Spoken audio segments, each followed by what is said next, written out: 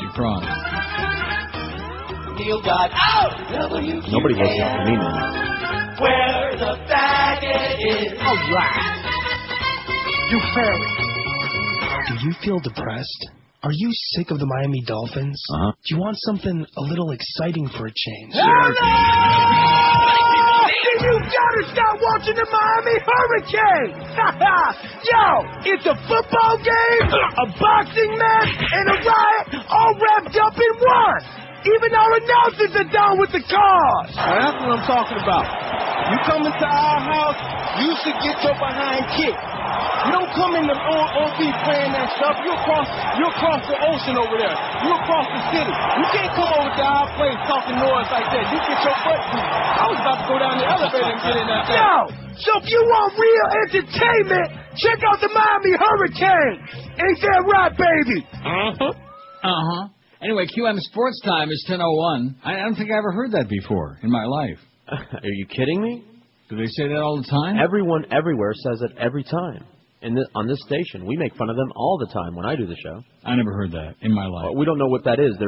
I came up with a formula. Sports time. Yeah, it's the sports time.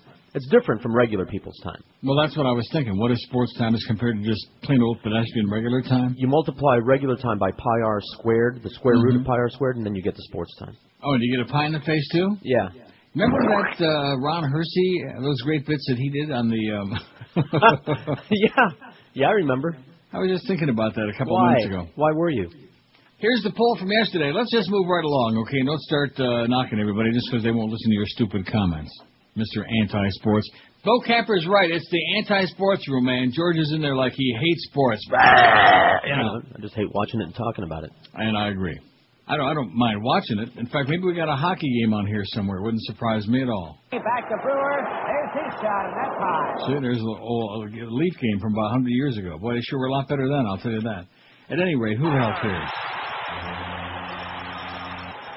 Lupul steams in the front of the goal. The Oilers are changing. Smith the shot, and Jaguar just got a beat. Centering pass. Lupul, Rob, short point.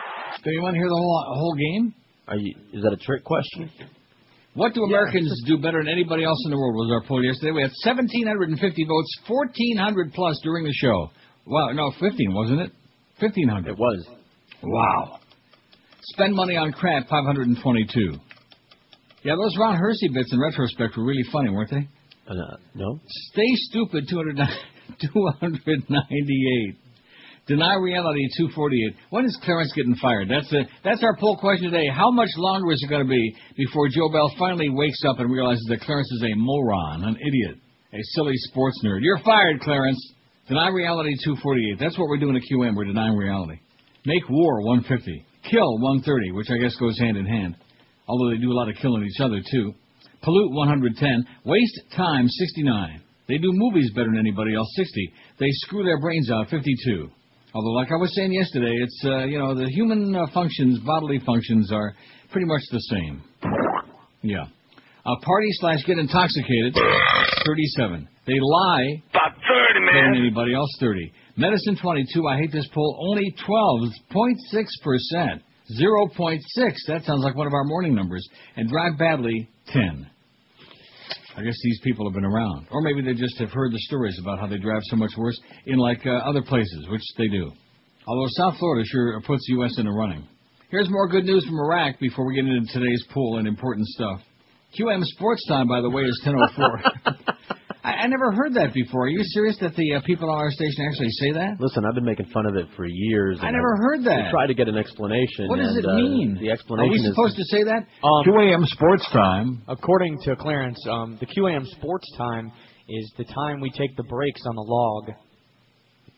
What are you talking about? That I asked him that question, what is the QAM Sports Time? When did you ask him that? When we were making fun of it recently when George was doing the show. Oh. Well, leave it to George to be making fun of anything to do with sports. That's the time we take the breaks? No, it's not. They weren't taking any break when he said that. They were coming back from a break. So we were saying QAM Poon time and QAM Casual Sex time. And, just to be different. I don't know what time that is either, but, sounds more interesting to me. Here's the good news from Iraq because, let's face it, we are not going to stay the course. 4 U.S. Marines. You know, I had a quadruple header on the throne this morning. Wow. I mean, really? It's not necessary that I tell you that quadruple, and I think quintuple is coming up.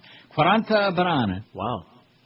4 U.S. Marines and 1 Navy sailor have been killed in fighting in Iraq's volatile Anbar province, the military said today, bringing October's death toll among American forces to 96. We got a shot at 100. Oh, yeah. Just staggering. The new monthly toll equals the previous recent monthly high, that of October of last year, continuing a trend that has October on track to be the deadliest month for U.S. forces in 2 years. You can hear those voices screaming, I'm dying over here. And, of course, they're dying for a good cause. That's what your president told us yesterday. We still haven't figured out what that cause is, but freedom's on the march. Because I want to make money, that's why. Right. That's cause. We're going to have spread democracy all throughout the Middle East, whether they want it or not. Now, today's poll, Halloween. When is Halloween? Tuesday. Well, are you getting ready to get your sack and go out trick-or-treating? One of those Well, things. there's the phone. I bet you there's a package downstairs. But I'm sure it's nothing important. Maybe it'll be a treat. Halloween is, we have 927 votes already, which means we're going to have 1,000 very soon. By the way, QM Sports Time is 10:06. I realize that the sports obsession is like a sickness, and that they're doing numbers that are so infinitesimal that it's just embarrassing. But you're just not making any progress with Kenny. He's obviously, Bill Kemper's a lot bigger than you are, and he's a lot more intimidating. I've said everything I can say. Yeah. Well, nobody listens to me. Well, evidently he's decided to listen to Clarence because he wants to keep the gig. Halloween is, we have 937 votes, fun, 390. Only for little kids, 258. Annoying, 94. Stupid, 66. The good thing in my building here is that they have a big sign down there. There's no door-to-door trick-or-treating allowed. They have like a special room. In fact, they're inviting people to go out and buy candy and donate it at the concierge and leave the candy so they can give it to everybody's kids. Screw that. Because if I go out and buy a bunch of candy, you know what's going to happen, don't you? You're going to eat it. Right. Fat pig. Halloween is annoying, 94. Oh, come on. Give me a break. Fat pig my ass. Yeah. You're right, though. I am fat. Annoying, 94. Stupid, 66. A waste of time, 47. Well, come on now. Waste of time. Do it. I hate this poll. Only 26, 2.7%. It's witchcraft, 26. That's what Frank Sinatra said. I bet you don't have that. On Capitol Records, Frank Sinatra. It's witchcraft. He was so bad. And dangerous, 20. Well, it's dangerous if you're like going out there and doing a bunch of nasty things. Dangerous for the kids if they get those poison apples. Apples with the razor blade in them, stuff like that. Yeah. And then come to find out there never was. That's just urban myth. Another urban legend. The apple with the razor blade in it. There never was any such thing. Although in Buffalo, once upon a time, many years ago, a bunch of prankster kids, a bunch of really jackass kids. Mm-hmm. What they did is they took screwdriver. And they went up and down the railing, and they made like indentations in the wooden rail and the railing. Okay. And then they stuck upside down razor blades in there. The old Gillette blue blades? Yeah, that's not nice. Ooh, man. Can you even begin to imagine that? Talk about the pain. By the way, don't give apples out on Halloween. What are you people thinking? Why not? It's sure better for you than the candy. It won't rock your teeth and cause cavities. What, are you working for the Dental Association? You'll get the apple thrown back to George and Josh are getting a real treat tomorrow. Yeah, we are. Jackson's is bringing in ice cream and weenies. That's right. All right. You know? You didn't know about that? Josh just finding out. Well, there you go. And Jackson's annual anniversary celebration is going to be held on Saturday, November 18, from 7 to 10 p.m. It's their major fundraising event for Joe DiMaggio Children's Hospital. Last year, they raised over $10,000. The recently completed pediatric emergency care facility includes a treatment room sponsored by Jackson's. This year's anniversary celebration features a musical and video retrospective look at Jackson's through the decades. They've been around for a zillion years, Jackson's. 50 years. Musical celebrity entertainers will be on hand to help rock the night away. Other activities of the anniversary celebration include a silent auction and raffle sponsored by dozens of local businesses and the sale of food and soft drinks from which all proceeds benefit Joe DiMaggio Children's Hospital. Raised a lot of money for them, they have. So their 50th anniversary party and fundraiser is November 18, 7 to 10 p.m. Jackson's in Dania, of course. Well, that's a legendary place. There aren't too many places around that have been around as long as them. Nope. Most of the great places from the days of long gone by are long gone. By the way, QM Sports Time is 10:10. I don't know. That just caught me off guard, I guess. I was just sitting here minding my own business, getting ready to do the show, and heard Kenny say, QM Sports Time is 9:50. I thought, what are you talking about? What kind of drugs are you doing, man? That is scary. Sports time, my ass. So Clarence tried. So in other words, that's a Clarence thing. I mean, as if I have to ask. I think it's been.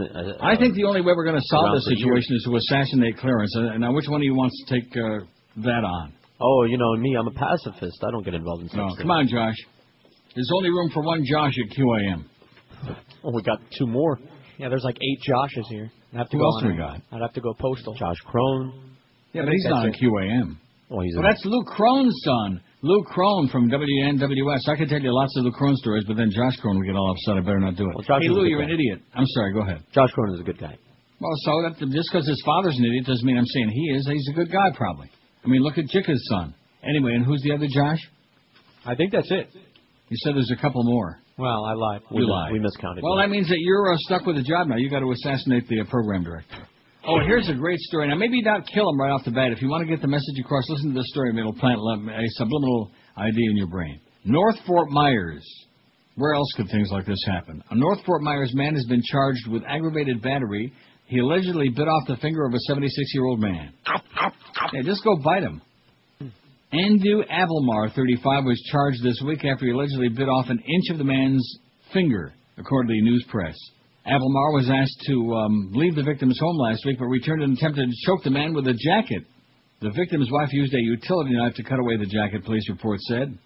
Reports indicate the victim was trying to get Abelmar off his wife when his finger was bitten. Abelmar was arrested on Saturday for trespassing, released on Monday. He was charged Tuesday with aggravated battery, causing bodily harm or personal injury. He's in Lee County Jail. We'll come and bail you out, by the way, after you bite off Clarence's finger. We'll come and bail you out. I'll send a check down there. All right. Josh. No, I'm serious. That's the only way. It's obvious to me that Joe Bell just don't get it. Either that or maybe Josh has got naked pictures of Joe Bell back during his limp days, you know. Remember he had certain no, I don't. Private problems. Yeah, he had a problem with his privates, but it wasn't that. He had trouble peeing or something like that. I guess we can't talk about such things, you know. We can't talk about much of anything. That's the amazing part. How the hell do we do it, you know? What? With all... By the way, QM Sports Time is 10:13. The biggest names, the best talent. Right. This is Neil Rogers. Call me, catch you now. Radio 560 QAM. That's George. This is Robert. I'm flying in and out of town all the time on business or whatever. I was looking for a good sports talk radio station and happened to find Neil Rogers. To be honest with you, pathetic. Very pathetic. And this guy is, I mean, if this is all you got on sports talk radio, it is horrible. So I'd definitely try to find somebody better, that's for sure. And his whole GD thing and everything else, just tell him one day we'll all face the Lord. All right? Have a great day. Oh, God! Jennifer, you know there's been some rumors that Vince has been cheating. I honestly, I've got to tell you, I don't see it. Well, you're going to see it now because I've got photos. Here you go. Oh, my God! Yep, his tongue is so far down her throat, he can taste her G-string. Gosh, how could I be so stupid? And here's a picture of him riding her like she was Seabiscuit. We are so over. That's no big deal. It's a big deal! Hey, Jennifer, I got to confess, we photoshopped both of those pictures. What? None of it ever happened. You should never be allowed to talk to people. 10:18. That's our QM Sports Time. See, you got to remind me to be saying that now. I'm not in the habit of saying that. Well, we'll try to get in the habit. We don't want to be out on a limb, okay? We don't want to be out of the ordinary. We want to be a part of this thing, don't we? No. Yeah, well, right now it's QAM bacon time. I already had mine, as you know. Thanks, Howie's. Thanks to our friends at Howie's, and thanks to our buddies at the Jacksons for bringing all that ice cream and weenies tomorrow for George and Josh. You bet. By the way, speaking of Josh, Clarence, if I was you, I'd be real... Josh told me during the break on the intercom, he said I'd be real careful next time I started my car if I were Clarence. They have those mirrors on the end of a stick, you know, that you can check underneath with? Yeah, Clarence, I'd stick it. Democrats have taken an 11-point lead, 44 to 33% over Republicans, less than 2 weeks before the election, according to the very latest Reuters-Zogby poll. It's hot in my hand and the page, too. That's what Mark Foley said. He'd like to have a hot page in his hand. Voters strongly favor Democratic candidates over Republicans in the November 7th. Oh, speaking of that, how's that movie coming? What's the name of it again? Mean Creek. It's like Mean Greek. Have they killed that kid yet? Oh, I better not turn that on. There's a lot of language. I forgot about that. Yeah. Lots and lots of language in there. Yeah, like that. Voters strongly favor. Boy, I'm going to tell you, I'm going to have to do another Joyce here during this next break. Wow. In fact, I might have to do it right now in the chair. That's usually me running to the bathroom. I don't understand what that's all about. Yeah. Here's George. No, I don't think so. But no, if I disappear, you'll understand what happened, because I'm certainly not going to soil my chair like somebody we know. Howard! Voters strongly favor Democratic candidates over Republicans in the November 7th congressional election and harbor growing doubts about the Iraq war and the country's future, Reuters says. Growing doubts. Well, they're a little bit slow, but they're finally catching on. The poll also finds that about 50% of likely voters believe U.S. troops should be pulled out of Iraq by the end of next year, including 15% who favor an immediate withdrawal, like me, and 20% who want out by the middle of next year. Eleanor Clift. Eleanor, you're swollener. Political analyst for Newsweek, examines the political climate that gives Democrats the apparent overall lead. She says the voters are repudiating one-party government, and she predicts the GOP will suffer major losses. Oh! Like Stan major losses. Whatever happened to Stan? Did you ever pay me back that money? No. Just a joke, Stan. Relax. Well, the good news is Danny Rolling is dead. Aren't you excited? I'm not excited. I'm glad. You ought to be excited, man. You ought to be having a party in your pants. Danny Rolling, the man who murdered 5 University of Florida students and plunged the city of Gainesville into panic in the summer of 1990, was executed last night. The governor's office said Rolling, 52, died around 6:13 p.m. I guess 13 was an unlucky number for Danny, too, huh? Mm-hmm. See that? Danny Marino. And by the way, I don't know about you, but I'm getting... Oh, I don't want to say it. I better not say it. Danny, just go away. Don't go away mad. Just go away already. God, he's just everywhere. Rolling didn't give a last word just before he died. Instead, he sang a hymn in his haunting southern drawl. Rolling, who had a Pentecostal advisor minister to him before his execution, repeatedly sang, "None greater than thee, O Lord, none greater than thee." Oh, I would have loved to have heard that. Not. The song also made... You know, the reason I played that voicemail, which is pretty obvious, though, he's looking for all sports radio. See, anybody that's looking for all sports radio, drop dead. That's my comment. Get a life. Please. I have no life. This is the best thing on all sports radio, you know. Even during the summer book with George on most of the time, I'd say that with no disrespect. None taken. I beg your pardon? I said none taken. Like I said... Neil Rogers, good. George Rodriguez, no good. We're sitting there with a 7.3 share in midday, and around us is... But God forbid that, we should have something other about, how about those Dolphins? Don't they really suck? Isn't Nick Saban really an idiot? Yeah, and now what? Why would anyone want to talk about anything else? Aren't they a bunch of gangsters? Yeah, and now what? Why would anyone want to talk about anything else? That's right. By the way, QM Sports Time is 10:22. I still can't believe he said that. You have to do a better job of getting through to him. I've done my damnedest. And I told you they were ding-donging him to death, didn't I? They're ding-donging him. Well, where's Joe Bell with that ding-dong? Where's Frances Horowitz when we need her from ding-dong school? The song also made a reference out of the New Testament book of Corinthians about seeing through a glass now darkly. Danny Rolling was singing last night, saw through a glass now darkly. About 15 members of the victims' families watched the execution, some stone-faced, some shaking their heads, and some grimacing and rubbing their eyes. Some were rubbing their... The 5 victim students who had just arrived at UF after the summer break and were preparing for classes were mutilated, and some of the women were... sexually assaulted. Rolling died after a final appeal with the U.S. Supreme Court was unsuccessful. He pleaded guilty in 1990 to the murders of... What's got the names? Do we really need to go through the names again? No. During the afternoon yesterday, about 200 people gathered outside Florida State Prison, about evenly divided between pro- and anti-death penalty advocates. Supporters of the death penalty, among them friends of the victims, began cheering and whistling when news that the execution had occurred leaked out. Reminds me of the John Wayne Gacy execution. Remember that? Mm-hmm. And he was so cocky that right up until the end, he thought he was going to get off the hook. Can you get me off the hook for old time's sake? Can't do it, pervert. Opponents of the death penalty stood in a circle and began singing Amazing Grace. Oh, God. It's just justice for the victims. It doesn't bring them back, but at least they know he's going to meet his maker. See, just like that guy said on that voicemail, he's going to have to meet his maker someday, Neil, God! Marvin Maker. He's still driving at Monticello, I bet. Said Tanya Wilson, 34, who was to be the roommate of victims Sonia Larson and Christy Powell. Oh, I love that. Wilson did not have a chance to move in yet before her fellow students were slain. Who's singing that? Who is that? Judy Collins. Judy Collins. Good Canadian girl, ain't she? I don't know. Maybe I'm wrong about that. Better Google Judy Collins. Gee, what am I talking about? Like I have to look that up? Sure, of course she is. I don't know.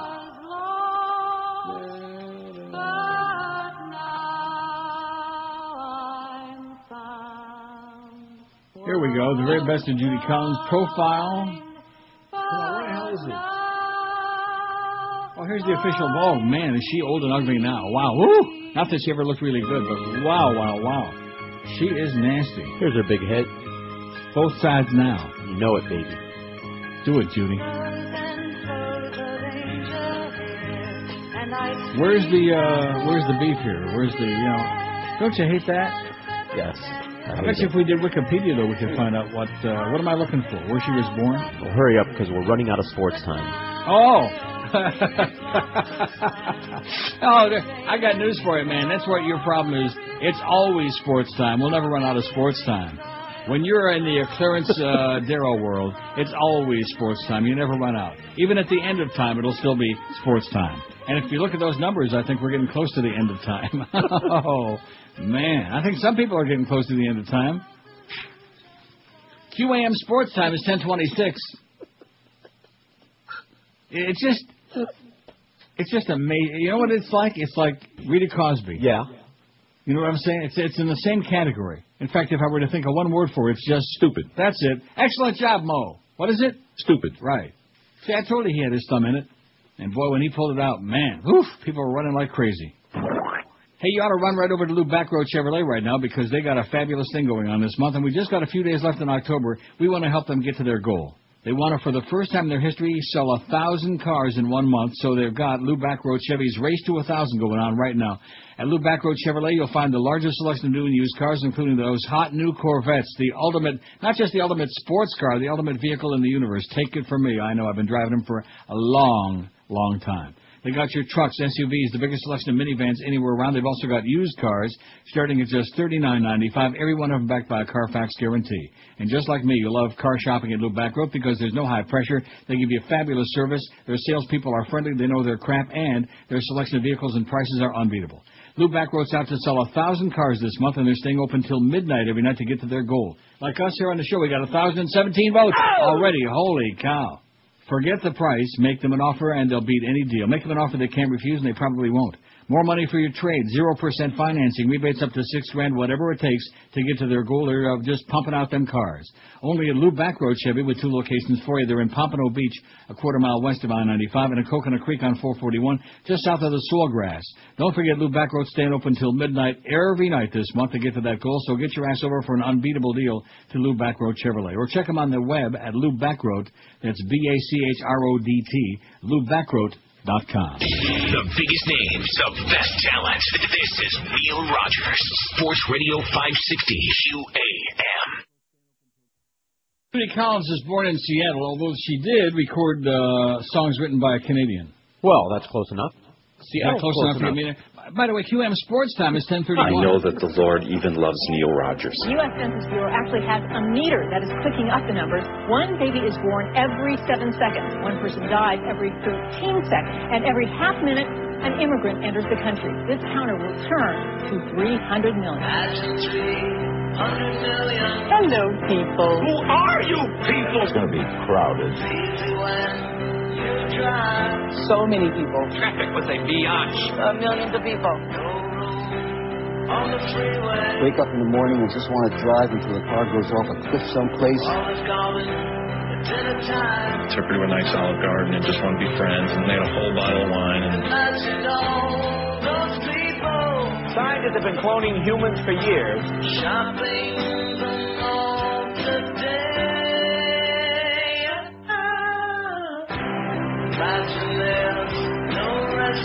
Oh, you want to puke your guts out?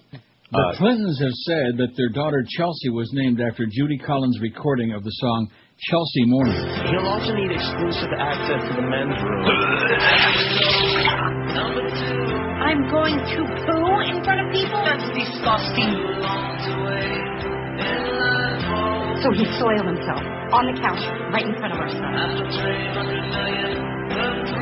Make sure to give those toilets a good scrubbing. We want the old girls sparkling. If you really gotta go, run. I was just squatting on the old girl during that break, as a matter of fact.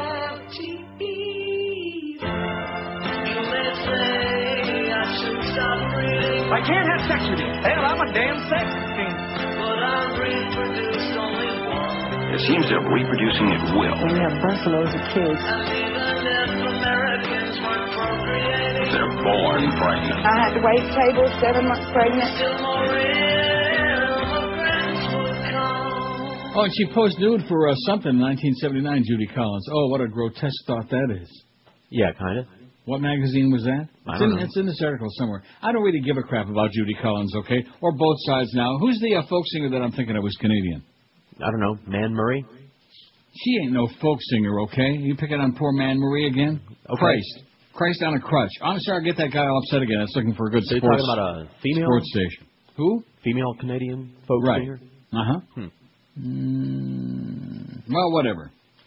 New Jersey's highest court opened the door yesterday to making the state the second in the nation to allow gay marriage, ruling that lawmakers must offer homosexuals either marriage or something like it, such as civil unions. Don't do it. In a ruling that fell short of what either side wanted or feared, the state Supreme Court declared 4-3 that homosexual couples are entitled to the same rights as heterosexual ones. The justices gave lawmakers 180 days to rewrite the laws.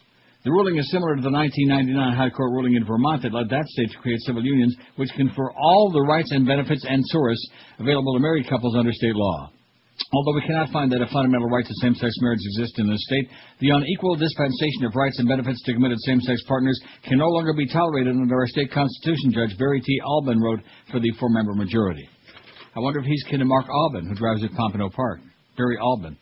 The court said the legislature must either amend the marriage statutes to include same-sex couples or create a parallel statutory structure that gives gays all the privileges and obligations married couples have, and headaches and heartaches and hate. The 3 dissenters argued that the majority didn't go far enough. They demanded full marriage for gays. How do you like that? At any rate. All right. So that's what's going on in Jersey, okay? In fact, maybe you'll go to Garden State, where the racetrack used to be. I'm sure it's still sitting there. Well, I'm not really sure at all. That was a beautiful place. They were going to make that into a casino one day. Garden State Racetrack. I've been there. I've been at Garden City, too, which is also no longer there. I've been at a lot of racetracks that no longer exist. After I leave, they just tear them right down. I leave just enough money behind so they can, for all the destruction expense. Oh, speaking of Dan Marino, weren't we just speaking about him moments ago? By the way, QM Sports Time is 10:35. And we have 1,053 votes on the poll. It would be more fun if it was 1,035. We have the right numbers, but they're none of the right odor.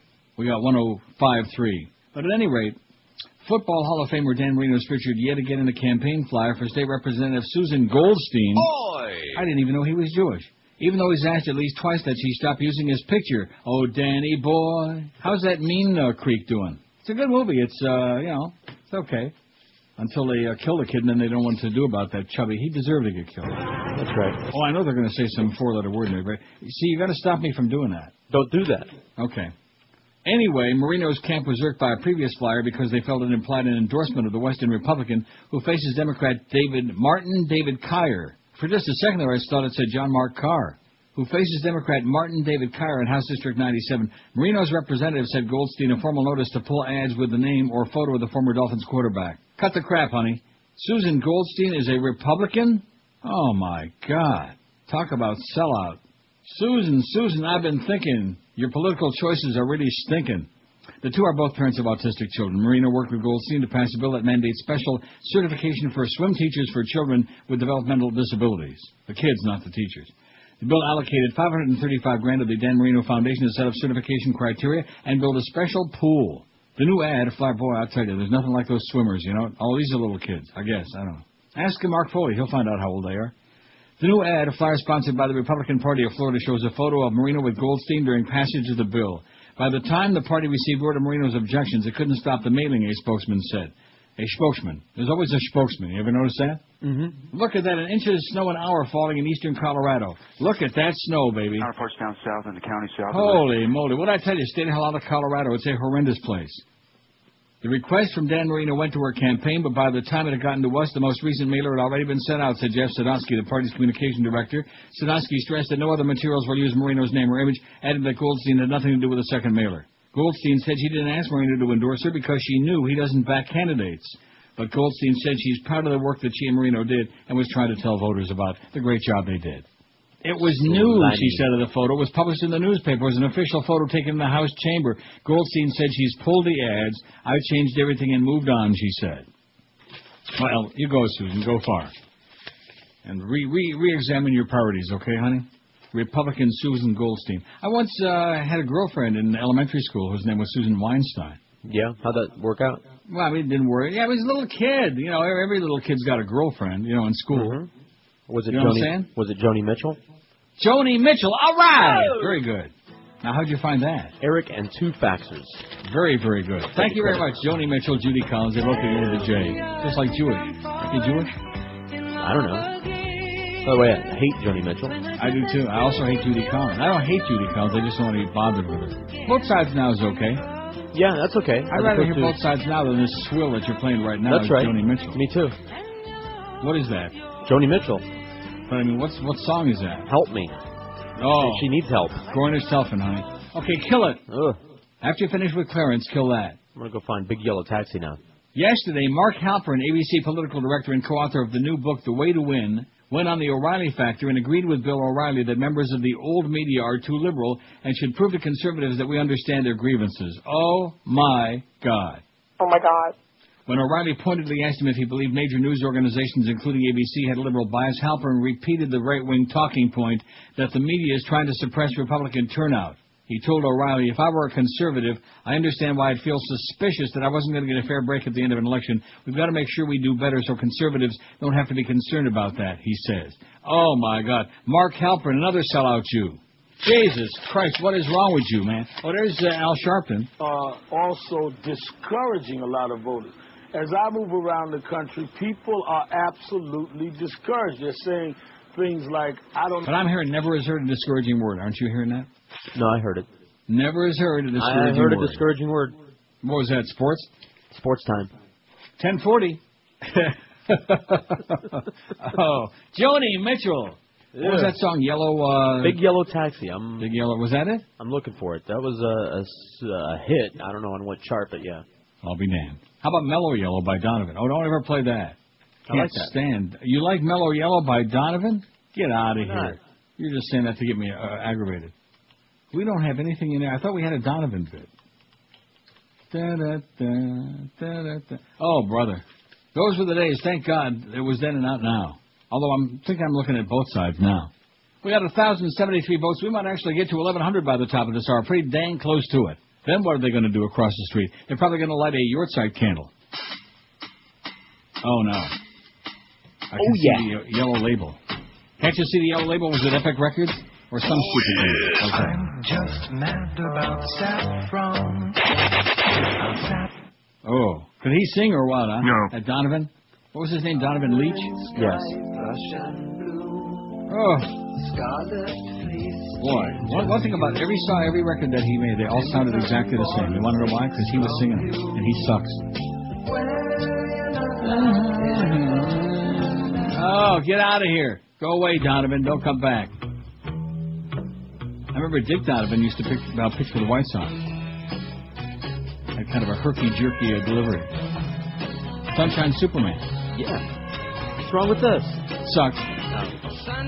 There's only one thing wrong with that song. You know what it is? What's that? He's singing it? Oh. Well, maybe QM Sports Time is 10:42. Bye-bye to Donovan. Okay, nice knowing you, Donovan. Not. Get lost. In fact, maybe he'll elope with Joni Mitchell and Judy Collins. Experience the difference at Mercedes-Benz of Pompano, because at Mercedes-Benz of Pompano, it doesn't matter what time of month you purchase your vehicle. It's always going to be the best deal anywhere. Whether it's one of the brand new 2007 Mercedes-Benz luxury sedans, the 2007 GL Class, the first Mercedes-Benz full-size SUV, or their large selection of certified pre-owned cars. When you choose Mercedes-Benz of Pompano, you've got over 200 employees working their ass off to provide you with incomparable service, offering express lube, courtesy vehicles, and complimentary car wash, too.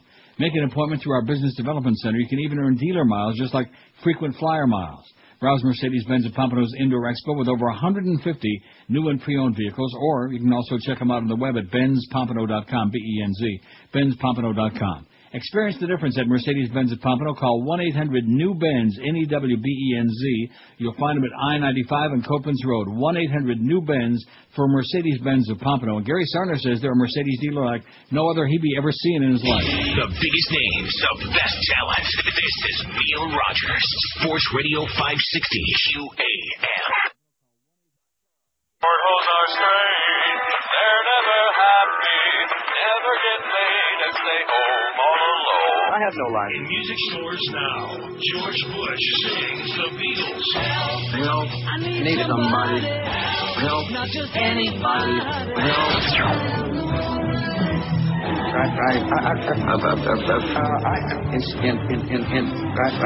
George Bush sings the Beatles. Abu Gar. Well, life goes on. Special bonus track featuring Linda McCartney.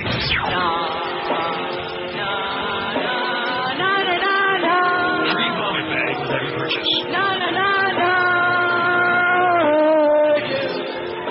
Dumber than a sack of donkey turds. That's your president. 10:47 is QM Sports Time. We've got 1,085 votes. Like I said, by the top of the hour, by the time Little Hand hits Big Ben, it's going to be 1,100 votes. It's going to be 11 at 11. That is shocking, man. People are screaming about it all around town. Guess what I just found? What did you just find? I don't even remember what the hell I was looking for, but this David Citron guy, who's obviously a radio groupie, and I'm sure he's not listening to us because he's, I don't know, he's probably listening to old Randy Rhoads tapes. But anyway, he's got this thing, David Citron, South Florida radio history or some crap like that on the web. Yeah, radio history of South Florida, 1923 to present. And there's a thing I just discovered on there, Miami Broadcasting Company, WQAM Miami. Do you know what year WQAM went on the air? 1940-something, I don't know. Oh, way before that. Really? Guess again. 32. Way before that. You got the right numbers, but backward. Wow, 23? Very good. I know it was the first station in Florida. It was America's southernmost broadcaster. How do you like that? Oh, my God. Alice Brannigan writes, WQM on the move. This is almost interesting, you know what? By the way, QM Sports Time.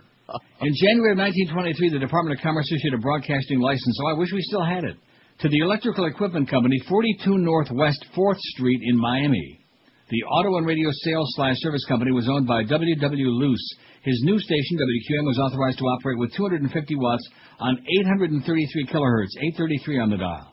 WQM was the southernmost broadcasting station in the U.S., eh? By the way, ask me how I did at Woodbine yesterday. How'd you do? You want to know. All right. For whatever reason, within a few brief months, WQM had cut its power back to 100 watts. In those days, the government was driving stations crazy by constantly reorganizing their frequency assignments. This was the Department of Commerce's inept attempt at dealing with the rapidly expanding service to regulations governing broadcasting virtually non-existent. By early 24, you remember that, 1924? I wonder what the hell they were playing. Does it say anything? I don't know. We'll get to it. By early 1924, maybe Rudy Valley Records and Enrico Caruso, scratchy old 78s. By 1924 early, the government relocated WQM to 1140 kilohertz, but by July, again ordered moved to 1,000. Oh, like WCFL. Oh, too bad we're not right there in the middle of the dial at 1,000. By the end of 24, the station had been told to shift to 1120, only be sent back to 1140 in July 25. Well, they're sure we're moving them around, you know it? By that time, WQM was calling itself the Pioneer Broadcast Station of Florida. All right. Stations were not universally pleased with their newly mandated frequency reassignments. During this period of no radio regulation, it was a common practice for stations to ignore federal assignments and simply use their own favorite channels. Okay. Tomorrow we're going to be at 600, by the way. In November 25, WQM reportedly jumped to the unauthorized frequency of 1050. Oh, WMGM, WHN, WCHUM, chum. Using 1,000 watts, though still authorized for 1140 with 100 watts. WQAM was still Miami's only year-round broadcaster because WIOD, WMBF shut down during the summertime. Wow! I bet you never knew that. No. They shut down during the summertime. We did that during certain day parts this past summer. In the spring of 27, the newly formed FCC assigned WQM to 930 kilohertz, permitting the station to operate with 750 watts. By November of 27, QM was shifted to 780 kilohertz. In late 28, QM was moved to 1240. By early 1929, the new licensee became the Miami Broadcasting Company, MBC. They increased power to 1,000 watts and moved the studios to Miami's Postal Building. We went postal, 327 Northeast 1st Avenue. The Western Electric transmitter was relocated to the 15th floor of the Realty Board Building, 600 Biscayne Boulevard. When these changes were completed, WQM shifted its opposition to 560. 1929. Aren't you excited about that? Thrilled. In January of 30, by the way, QM Sports Time. In January of 32, QM's transmitter was moved to the top of the Miami Daily News building. In 1938, it was again moved to the water's edge at Biscayne Bay and 14th Street, where a new 224-foot self-supporting Blaw-Knox vertical was installed. The station's slogan became, "The Voice of Tropical America." I can just see Carmen Miranda now with all with Cinquanta Banani on her head and all them other fruits. In 1941, WQAM received a permit to increase its daytime power to 5,000 watts. This was completed in November of 43 with the addition of a Continental 315B transmitter. In 1947, a new 380-foot-tall Lehigh self-supported vertical radiating antenna tower was installed on a pier extending out into Biscayne Bay at 1425 Northeast Bayshore Court, just south of the Venetian Causeways Miami terminus. Where is our tower? Is that where it still is? Well, I guess if I keep reading, we'll find out. I don't know where it is. Do you know where it is? No. Yonder. I think we ought to hang Clarence from our tower. That's your assignment, Josh. I'll start planning. In fact, maybe we can use, if there's any blood running through his scrawny veins, we can use it like as a what? Signal booster. Oh, okay. A little amplifier. Right. In 1949, QM Studios are moved to Suite 1723 in the Alfred I. DuPont building in downtown Miami. In 56, the station was sold to Todd Storrs Mid-Continent Broadcasting, later become known as the Storrs Broadcasting Company, STORZ. The studios and offices were moved in 62 to the mezzanine floor of Miami's McAllister Hotel. A permit was also issued that year to change the transmitter site. In 65, the station's main studio was relocated to 767 41st Street, Miami Beach.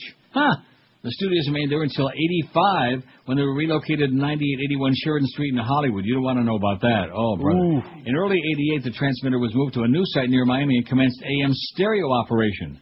We're in stereo, can you tell? The old 5,000-watt Continental transmitter was put up for sale. WQM had been running a country music format, but in 1990, the station added oldies and sports talk. The country music format was dropped, though was continued on the FM outlet WKRS in Boca. Kiss it. As Bubba would say, just kiss it. The oldies music lasted till 93 when the format was changed to all sports, and the station became known as Sports Radio 560. In mid-96, the station, along with KISS, became the property of the Sunshine Wireless Company as Sports Radio 560. QM operates full-time on 560, 5,000 watts a day, 1,000 watts night non-directionally from its studios in Hollywood. Right. It's still licensed to nearby Miami. What's the date on this thing? It's got so many mistakes in it.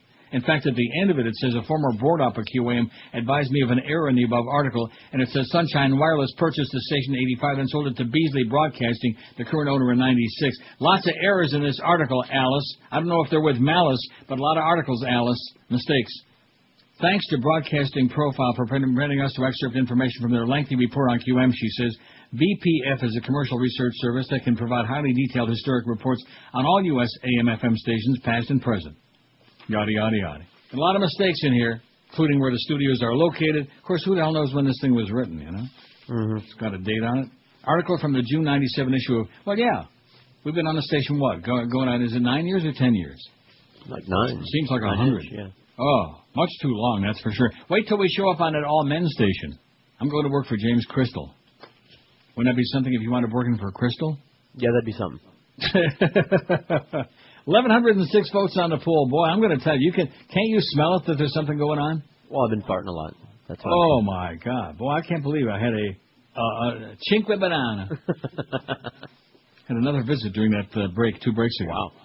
That's something. And I don't know why, because I was busy plunging my guts all day yesterday. Barely ate anything. Although I did come home last night and make some of that low-carb pasta. That was not a good idea. Probably not. Don't be eating no pasta, even the low-carb stuff, before you go to bed, because then it'll send your blood sugar skyrocketing, and then you'll have a massive stroke, and bad stuff will happen to you, and you'll croak. I don't want to croak yet. My goal in life is to outlive certain people. I don't want to mention any names. You can imagine. No. Oh, yeah, you can. Well, ask me tomorrow before the show, I'll tell you. Okay. One in particular. Actually 2 in particular. Okay. And when either or both of them croak, I'll be more than delighted to fly anywhere in the continental U.S., even to Alaska. In fact, even to Hawaii. I'd love to go back there. I haven't been there in a long time. And dance a Kazansky on their grave. The biggest names, the best talent. This is Neil Rogers, Sports Radio 560 QAM. Remember this golden gasser. Wonderful WQAM. Oh! Soda and shampoo and coffee and water, gel candles and teething rings for your daughter. Dump out that duty-free case of champagne. These are the things you can't take on a plane. Did she say duty? Cheese whiz and hair gel and lip balm and toothpaste. Clear silk for all of those bits on your face. You have that sunburn but no solar cane. That's one more thing you can't take on a plane. Oh!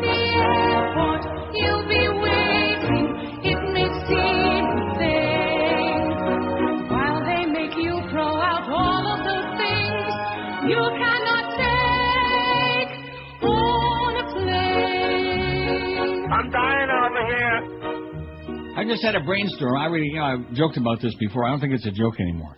I think just to show the world, just to make a point, because this all sports thing is starting to really frost our ass. Because it's not all sports radio. 20 hours a day it's sports, and 4 hours we have ratings, okay?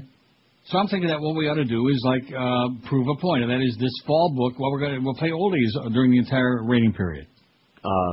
What do you think? Golden wonderful WQAM in Miami. Get a 15 share easy.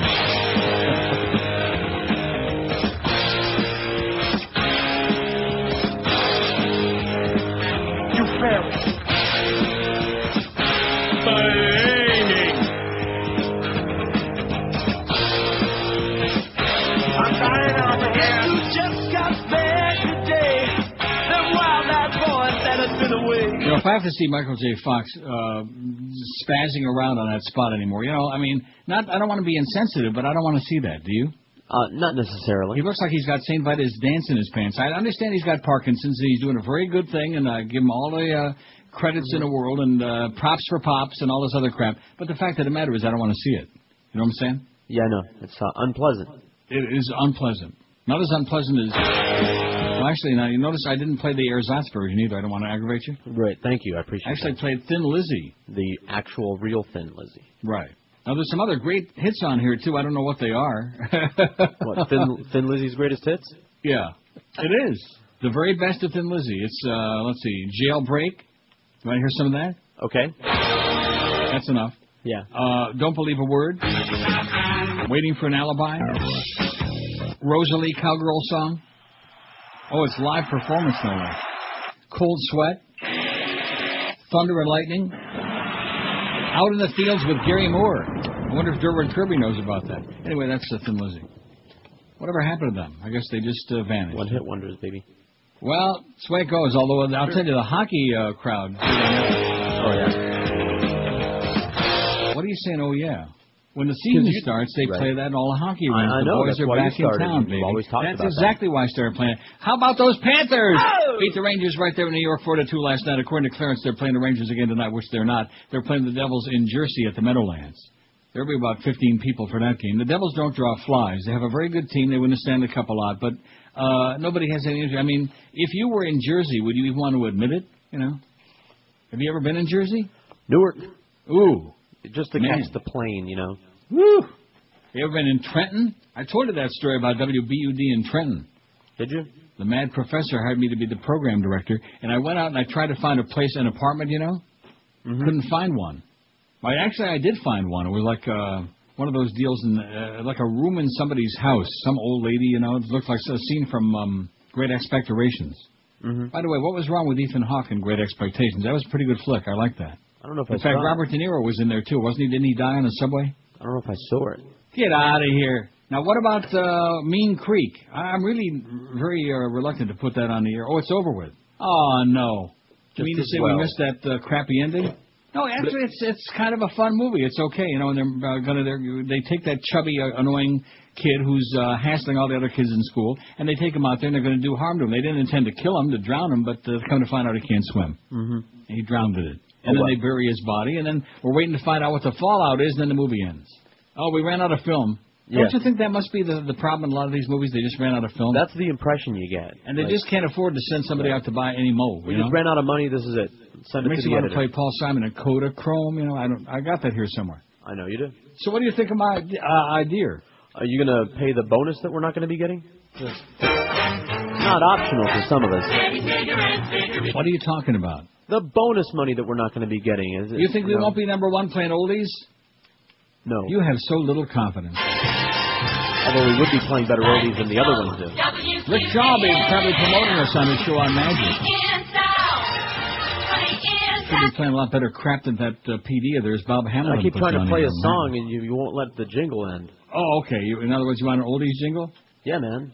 Well, how about a better one than that? Let's see. Just one more. Hey, they're all good. WIOD. Oh, that's it? I thought they were going to say Miami or something. You're not playing Kodachrome by Paul Simon, are you? Well, since you mentioned it. I do like this song. What's not to like? Unless you're anti-Semitic. Not me. So how's Art Garfunkel doing? Still has a big nose. Oh, wait a minute. Remember this golden gasser. What the hell was that? That's on there. I didn't do that. That's just on there. Oh, man, are you sick or what? Yeah, I remember that golden gasser. So do I. It wasn't that long ago, as a matter of fact. Joy 107. Remember that? Yeah. I remember Joy Martell. I used to call Craig Worthing 15 times a show. Oh, those were the days, man. 6:30 Miami. 6:30 Miami. 6:30 Miami. WIOD. Oh, dooba-dooba-dooba. Here's a little jazz crap for you. Mel Torme is rolling in his grave on this. How's Ella doing? Ella Fitzgerald.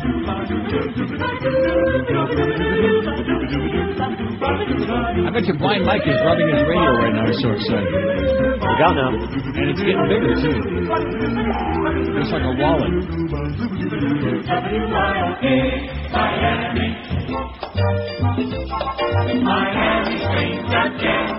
Oh, remember I played this for Rick Shaw when he called that last time. The Whacker 2.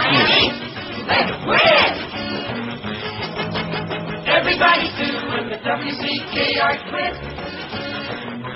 Yeah, might as well turn the clock back, and change QAM sports time.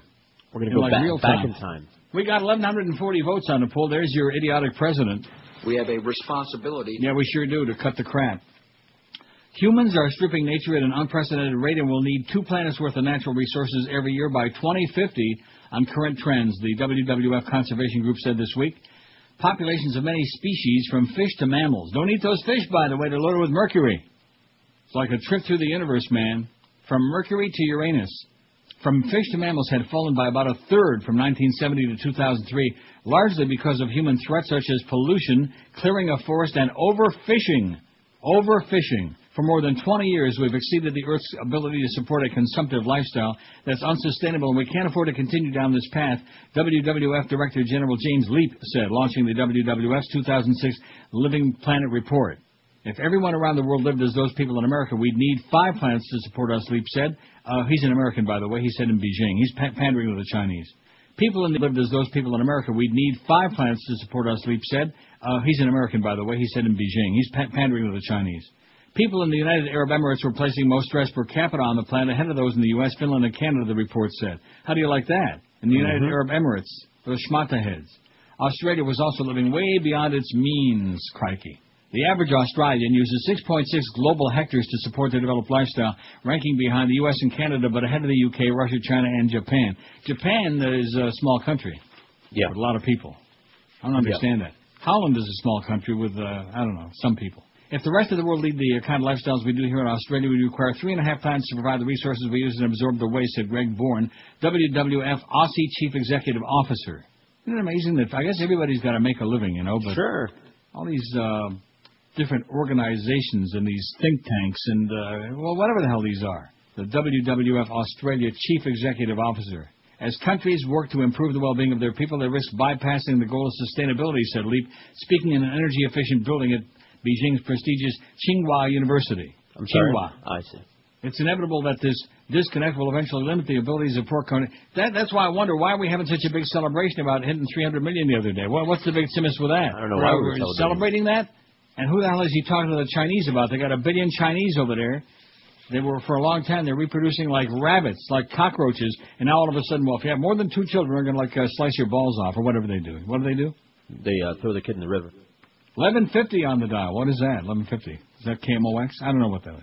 Once you get past the tens, I get very confused. 1130, 11. I don't know what any of those are. 1040, I think, wasn't that KXCL in Waterloo, Iowa? 1030 was WBZ in Boston. 1020 was KDKA in Pittsburgh. 1010 was WINS Winds. 1010 New York, and also CFRB Toronto. 1050 was also CHUM, CHUM. Bet you didn't know that. Nope. You better start learning your Toronto radio stations, mister. Ask me how many times I've turned the radio on since I've been here. How many times have you turned the radio on? Oh! I don't own a radio up there. Yeah, I got a radio in the other room. No, actually, I did turn it on a couple of times. And I think very long time ago, maybe like 4 years ago during the Leaf playoffs, I wanted to hear Joe Bowen doing the game on the radio while I was watching it on TV. I mean, who the hell wants to watch old Bob Cole? You know, he doesn't even know what city they're in anymore. Hey, Coley, time to hang it up, sweetheart. Halloween is, that's our poll today, 1,150 votes. Fun, 491. Let's change our call letters to WFUN. Is it available? Huh? I doubt it. Why, you think that's... didn't we just talk about that the other day? Yeah, we did. Let's see, WFUN. Move them all around. Somebody's got them. WFUN, Saturday night. Another hour of Chili Crown.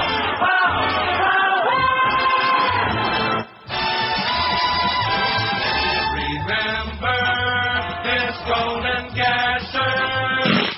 Halloween is fun, 491, only for little kids, 318, annoying, 118, stupid, 77, a waste of time, 56, as in Q, 56. Didn't you find that, like, vaguely interesting, that whole history, even though it was, like, disjointed, a lot of mistakes? It was interesting. It was boring. A waste of time, 56. I hate this poll, 37, 3.2%. 37 malcontents. They don't like anything we do. Screw them. Witchcraft, 33. That's what it is. It's all about witches. It's about the witches on a broomstick. You know where they're going to stick them, too, don't you? No. And dangerous, 26. It's a dangerous holiday, especially when you put that razor blade in the apple. The biggest names of best talent.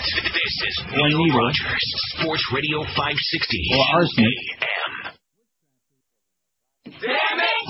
And now a message from AAA, the African Adoption Association. Come to Africa and get the baby. Unless you are a middle-income, average, everyday American family, we don't give you the baby, but we do give one to Sting. The line to get the baby from Africa is currently 22 years long, much like the line to get on El Toro at Six Flags. Unless you are Jennifer Aniston, then you can use the celebrity drive-thru window and order up whatever you need. Come to Africa, where the weather is hot and dry, and the babies don't hardly cry, probably because we give them the camel milk, which seems to quiet them. It's easy to get a baby in Africa, unless you are an average Simba or Mufasa, or in your country how you say, Dick or Jane. But if you are Lisa Gibbons, Deborah Novel, or Tempest Bledsoe, it's no problem. Come to Africa, where some people question why we only give babies to famous people, and everyone else has to wait until their eyes fall out. We say this to you, it's a business. Let's say you are an accountant. You would much rather have the business of meatloaf than, say, Ralph from Kearney, New Jersey. See? That's okay. Come to Africa, Clay Aiken. Come to Africa, Lance Bass. Come to Africa, Jim McGreevy. Come to Africa, drummer of Band Cutting Crew. We give you the baby, no questions asked. But if you're not famous, the line for the baby starts in Portugal. And please, no cutting in line, or we shoot you. This has been a message from the AAA, the African Adoption Association.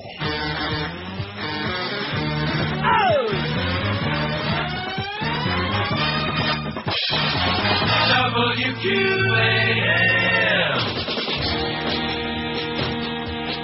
All right. Everybody's doing my friends dance now. Come on, baby. Yeah, we could do QM Oldies Time is 11:20. There you go. Better than QM Sports Time? Anything would be. But you know me, I'm biased. Yeah. You're just the anti-sports. That's what Vocamper said. Uh-huh. You're the evildoer, man. You're the anti-sports room in there. You're brainwashing Josh and anybody else who comes anywhere near there. This is what I say. Remember this golden gasser. There's Michael J. Fox hyperventilating and bouncing around.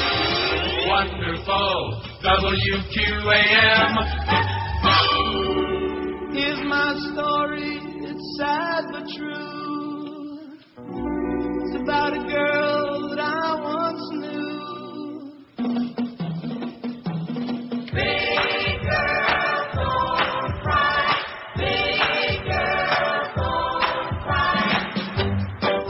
You know, when you come right down to it, I did like their music, but how could anybody think about Frankie Valli and keep a straight face, you know, when you come right down to it? I don't know. Kind of a silly guy. Oh, there's Michael J. Fox on there again. He's like, now, you think he's really doing that, or is Rush right? Oh, he's an actor, you know. Oh, maybe he popped a couple of oxys before he went on stage.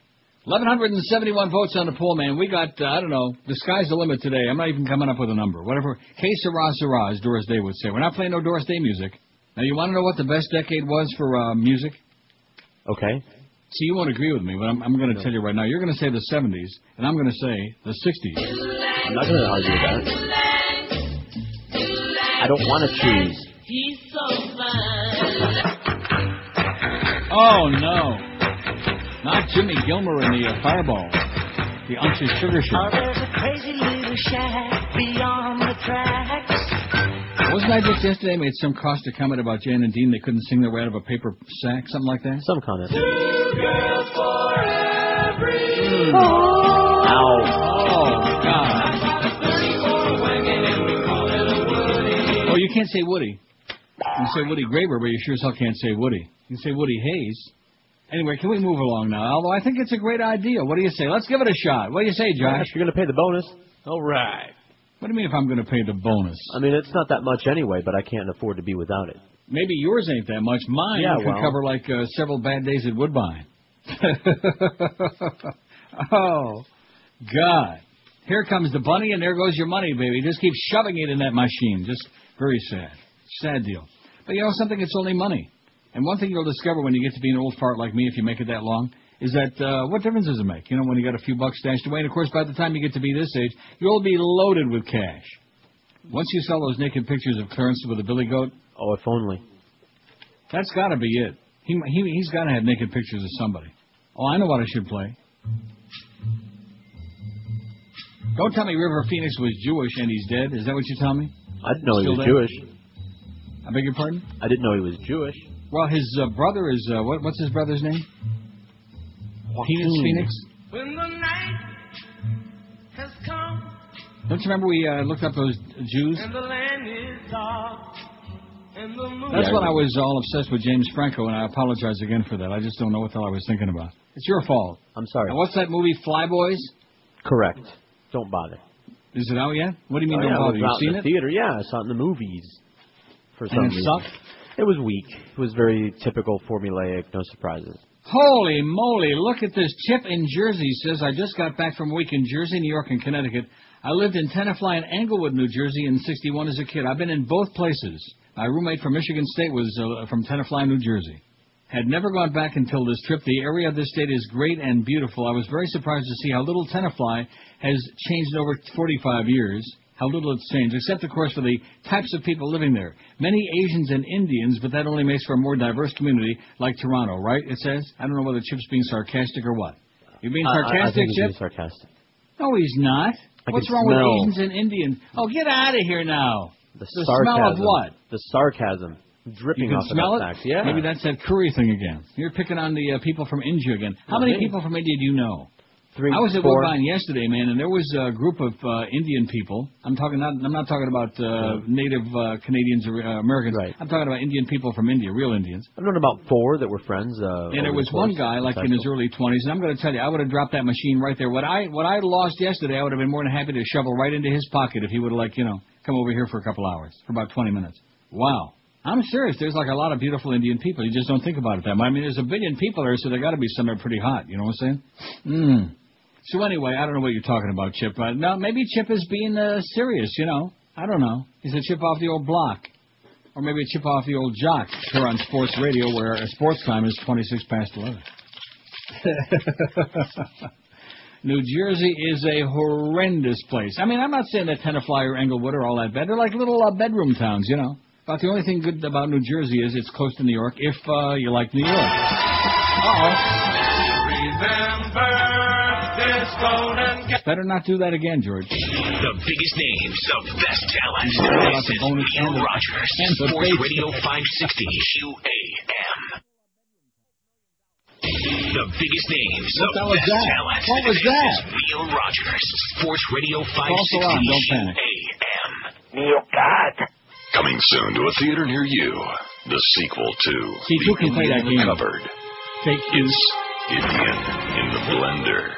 Oh! What? No! No! Oh, no!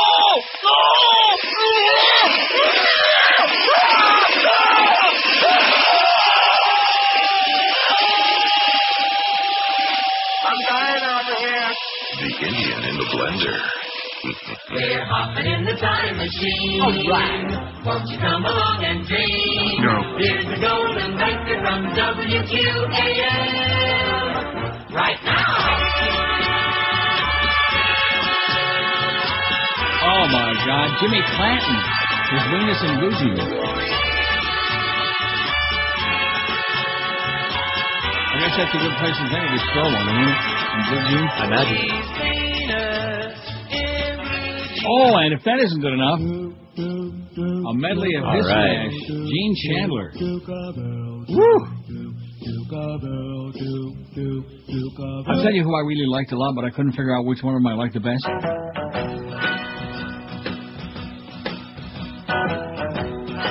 And this is hardly one of their big hits, but it's what I got right now. Everly Brothers? Don and Phil, the Everly Brothers. I like them both, and I can't figure out which one. And they're old and crusty right now, I'm sure, and well used. 1,198 votes. Boy, if I refresh that again, I bet you we got 1,200 here on. It's 11:32 QM Sports Time, by the way. If you're wondering what that sports time is all about, so are we. We're beginning to wonder. 11:99. Boy, we're right on the precipice of greatness, right on the edge. Speaking of that, wait till you hear this. British surgeons were yesterday given the final go-ahead to perform the world's first full face transplant. Are you going to start again with the face transplant people? Well, are you back in that facial crap again? No, that woman, the poor woman that got the face transplant. You made so much fun of her. I haven't said a word. I'm just reading the story, okay? I'm just passing it along. I'm passing gas and passing along the story. The world's first full transplant. A radical procedure that's raised concerns about its physical and psychological risks. The UK face transplantation team at the Royal Free Hospital in London received permission for 4 transplants from the hospital's Research Ethics Committee.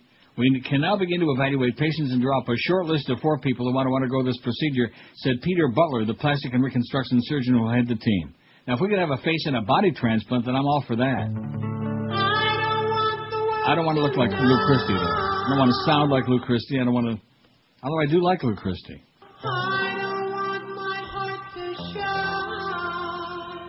That face. We will continue to take a cautious and careful approach. Will not be rushed. They said it may be many more months before we're ready to carry out an operation. They can start with the royal family, since this is a Brit thing. They can start on the old Queen. Not this old Queen, but that one. And Charles and Camilla, too. Speaking of donkey face.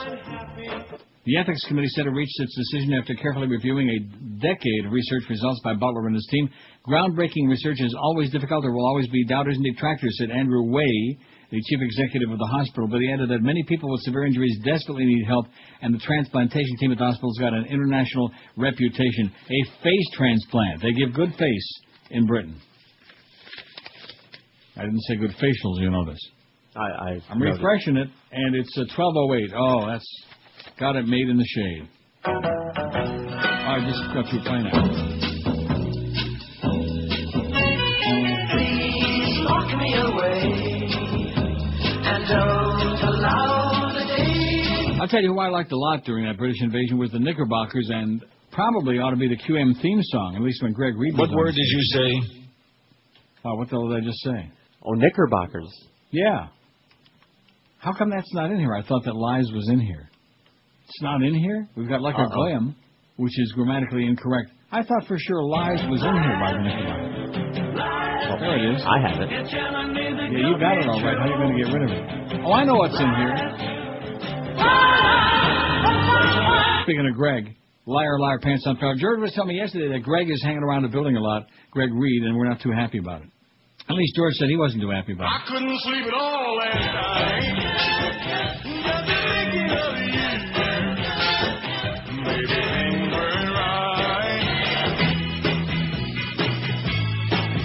Anyhow, QM Sports Time is 24 till noon. We could just play oldies and moldies all day for, about 2 years? Let's be hanging there with Manfred Mann. I beg your pardon? I need closure on that song now. There she was, Just walking down the street singing. That's enough. All right. This is a story about one T-shirt that's caused 2 rows already. The shirt has the phrase, "We will not be silent," written both in English and in Arabic. This may seem innocuous enough, but not in today's America, where the very sight of Arabic alarms some citizens, as well as Homeland Security get all whipped up. Oh, my God. Right. On August 12th, Rayed Gerard, who works for Global Exchange in Washington, D.C., was wearing a T-shirt as he was trying to board a JetBlue flight from JFK to California. While he was at the gate eating some cheese and grapes and drinking some orange juice, 2 men approached him and one flashed his badge. Gerard writes on his blog, raidinthemiddle.blogspot.com, R-A-E-D. They asked for his boarding pass and driver's license. You think it's red in the middle? People are feeling offended because of your T-shirt, said one of the men, whom Gerard identifies as Inspector Harris. He asked me if I had any other T-shirts to put on. I told him I had checked in all of my bags, Gerard relates on the blog. I asked him, why do you want me to take my T-shirt off? Isn't it my constitutional right to express myself in this way? Do you have an order against Arabic T-shirts? Is there such a law against Arabic script? Here's what Inspector Harris said, according to Gerard. You can't wear a T-shirt with Arabic script and come to an airport. It's like wearing a T-shirt that reads, I am a robber and going to a bank. Oh, cracker, please. How do you like that? Harris asked Gerard to turn his shirt inside out, which he says he refused to do. Then an employee from JetBlue offered to buy Gerard a T-shirt to put over the one he had on. Not wanting to miss his flight, Gerard eventually agreed. He says he told the inspector and JetBlue employee, I feel very sad that my personal freedom was taken away like this. I grew up under authoritarian governments in the Middle East, and one of the reasons I chose to move to the U.S. was that I don't want an officer make me change my freaking T-shirt. I'll pursue this incident today through a constitutional rights organization. You go, Gerard. When he boarded the plane, he says he wasn't allowed to sit in seat 3A, which was on his boarding pass and which he had chosen over the Internet. Instead, JetBlue moved him to the very back of the plane. It sucks to be an Arab Muslim living in the U.S. these days, he says on his blog. You're a suspected terrorist and a plane hijacker. JetBlue, for its part, explains its side of the story. Mr. Gerard was approached both by TSA and JetBlue personnel because they saw that customers in the area had noticed his T-shirt and were confused or concerned about it, said spokesperson Jenny Dervin. In that situation, our crew members have the responsibility to create a safe environment as well as safe travel. If there's anything that upsets or confuses our customers, our crew members have to address them. At the same time, they have to respect the rights of the individual and make sure that he's treated fairly and respectively. I'm sure they mean respectfully, but it says respectively. JetBlue personnel approached Mr. Gerard and explained that customers were concerned or confused and asked if he could ease the confusion. Ball of confusion, baby. Coming right up. At no time was he ever denied boarding. See, why do I even do that? You know, because it's just impossible. At no time was he ever denied boarding. He did agree to put another T-shirt on, which we purchased for him, which we really appreciated. Nevertheless, JetBlue says it told Gerard, sorry, we have apologized to Mr. Gerard for any embarrassment or unnecessary attention he may have caused, Dervin said. Gerard, who couldn't be reached by the Progressive, spoke to Amy Goodman, October 23rd. Sounds like the Temptations to me. It is. Balls of confusion. Anyway, he told Amy that he's taken legal steps with the ACLU and the American Arab Anti-Discrimination Committee. He also reports he's received death threats. On his blog, he quotes from a National Guard member who served in Iraq. If I run across you in my daily task, I will kill you, says the message. Get the F out of my country if you don't like it here. How do you like that? Mm-hmm. Stephanie Schwartz goes to Hunter College in New York, and she was also wearing a We Will Not Be Silent T-shirt October 9 when she was going on the Staten Island ferry. She told Amy Goodman that once she got on the ferry, 4 Coast Guard officers positioned themselves in front of her. When she was leaving, one of them told her, you better not wear that shirt on this ferry again, she said, adding that he asked, you remember what happened on that JetBlue flight? Schwartz said she answered that it smacked of racial profiling there. It smacked like smack. When Gerard heard that the Coast Guard invoked his experience with JetBlue, he was taken aback. He told Amy Goodman, I'm very shocked to see how my incident, my oppression at JFK, is being used as a precedent to justify oppressing more people. The Coast Guard gives a different account. Coast Guard officers were approached by an employee of the ferry who had concerns about the shirt, but their response to that employee was that they weren't going to take any action, says Commander Jeff Carter. They had no intention of intervening. She had every right to wear the shirt. Concerned about our civil liberties, Schwartz organized a protest at the Staten Island ferry October 23rd. You ferry! According to the newspaper, the Staten Island Advance, a group of nearly 100 anti-war activists, mostly wearing black T-shirts with the legend, We Will Not Be Silent, boarded 2 evening ferry boats to exercise their right of free speech. You go, boys. We'll be way behind you. Not right behind you, way behind you. Don't forget, tomorrow's a good day to show up for work. Ice cream and wieners from Jackson's in Dayton. No way. For George and Josh. See, there's another good reason for me not to be there.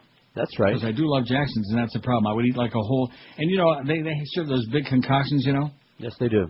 I was going to say I could eat a whole bucket full of their fantastic stuff, like those wild Sundays that they make. Mm-hmm. But I won't be there. So you eat some extra for me. I will. I'm sure you will. And then after that jingle, then you can make some of the songs yourself, like for real life. No doubt. 19 till noon is QM Sports Time. And the good news is it's Dollar Mattress' 30th birthday. I just can't resist when it's a birthday, you know? Yeah, I got the check. Got my coffee. It's my birthday. It's my bumper. New tail lights. Geico. Real service, real savings. It's my birthday. Happy birthday to our friends at Dollar Mattress' 30th birthday. Oh, Susan Goldstein, pronounced Goldstein, is not Jewish as a fact. Her husband is. Oh. And the same race her opponent, Martin Cares. So who cares about that? Or somebody, some corrections it says here. Well, correct my ass. How do you like that? Is some it corrections. Nitpickers. The only thing worse than a nitpicker is a nose picker. God, go back and knit a sweater. Susan Weinstein. Yeah. Who cares? Quit using Dan Marino as a likeness, okay, Susan? And she's not Jewish anyway, so she's not a sellout. She's just using his likeness. Dollar Mattress' 30th birthday, and to celebrate, Dollar Mattress and Simmons are offering the lowest price of the year on best-selling Simmons Beauty Rest Pillow Top. You can choose from South Florida's biggest selection of Simmons Beauty Rest with same-day delivery. If you're finally ready for a good night's sleep, not just tonight, but like for years to come, do what I've been doing for a long time. Call Dollar Mattress at 1-800-MATTRESS. Just sit on your fat ass. That's all you have to do. Make that easy call to get factory direct prices, award-winning service with no nonsense, no BS, no rip-offs, no off-brands, no games. Dollar Mattress gives you 12-month financing, and when you call Dollar Mattress, they deliver when you want them to. You pick the date and time for delivery any day, 7 days a week, from 8 in the a.m. till 10 p.m., and they show up even the very same day that you call. In other words, if you call right now, you can be sleeping like a baby on a great Dollar Mattress as soon as tonight. That's why Dollar Mattress continues to be ranked #1 in the world in customer satisfaction, and why all of us at QAM use Dollar Mattress. On the web, check them out at dollarmattress.com, or make that one easy call. Just sit there on their fat, ugly, pimply ass and call 1-800-MATTRESS. 1-800-MATTRES. Leave off the last S because it stands for sensational, stupendous savings. The biggest names of best talent. This is Neil Rogers. Sports Radio 560 QAM.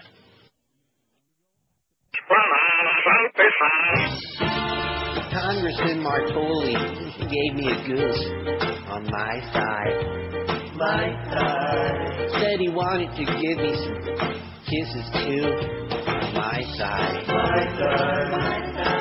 Martoli told me he would take me out of Botswana, state of moral republican, man of honor. He knew I'm just a kid, but he put his hands and lips on my side. You failed. Like, he asked my opinion of would I like or not. Do you like it better on the bottom or top?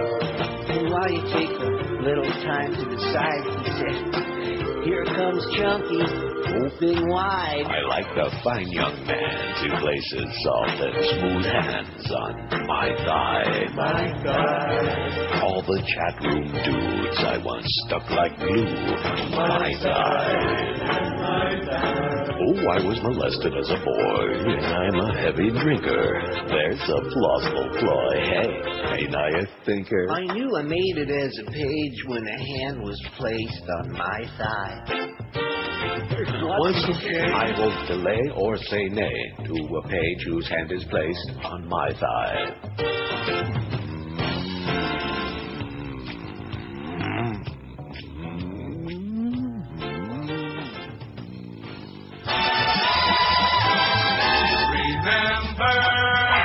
Golden Gasser.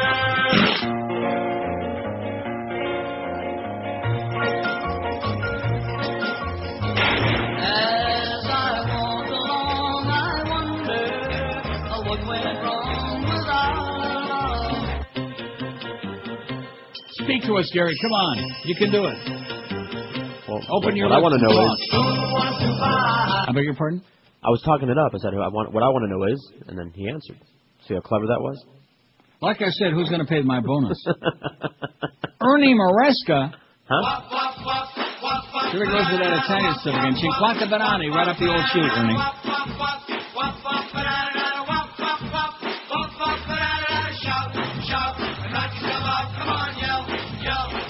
Another one-hit wonder, Ernie Maresca. Too much mascara on that. Look at that. 1, 2, 3, 4. We got 1,234 votes on the poll. Can you believe that? It's not even noon yet, and we've topped the 1,200 mark. It's not even noon yet. Jesus K. Christ.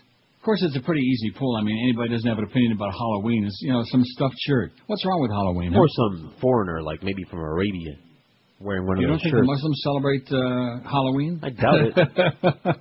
It's witchcraft. I notice you still haven't played that, have you? I don't have it. I'm going to have to go find it. I got a lot of Sinatra in here. I don't want to hear it. I don't want to hear no Sinatra. Oh, okay? you're going to. Don't want to hear no Swanky Frankie. That's for the real oldie moldies. Oh, my God. Peggy Lee and Frank Sinatra. And maybe a little Al Martino. Remember Al Martino? Sure. You can act like a man. What's the matter with you?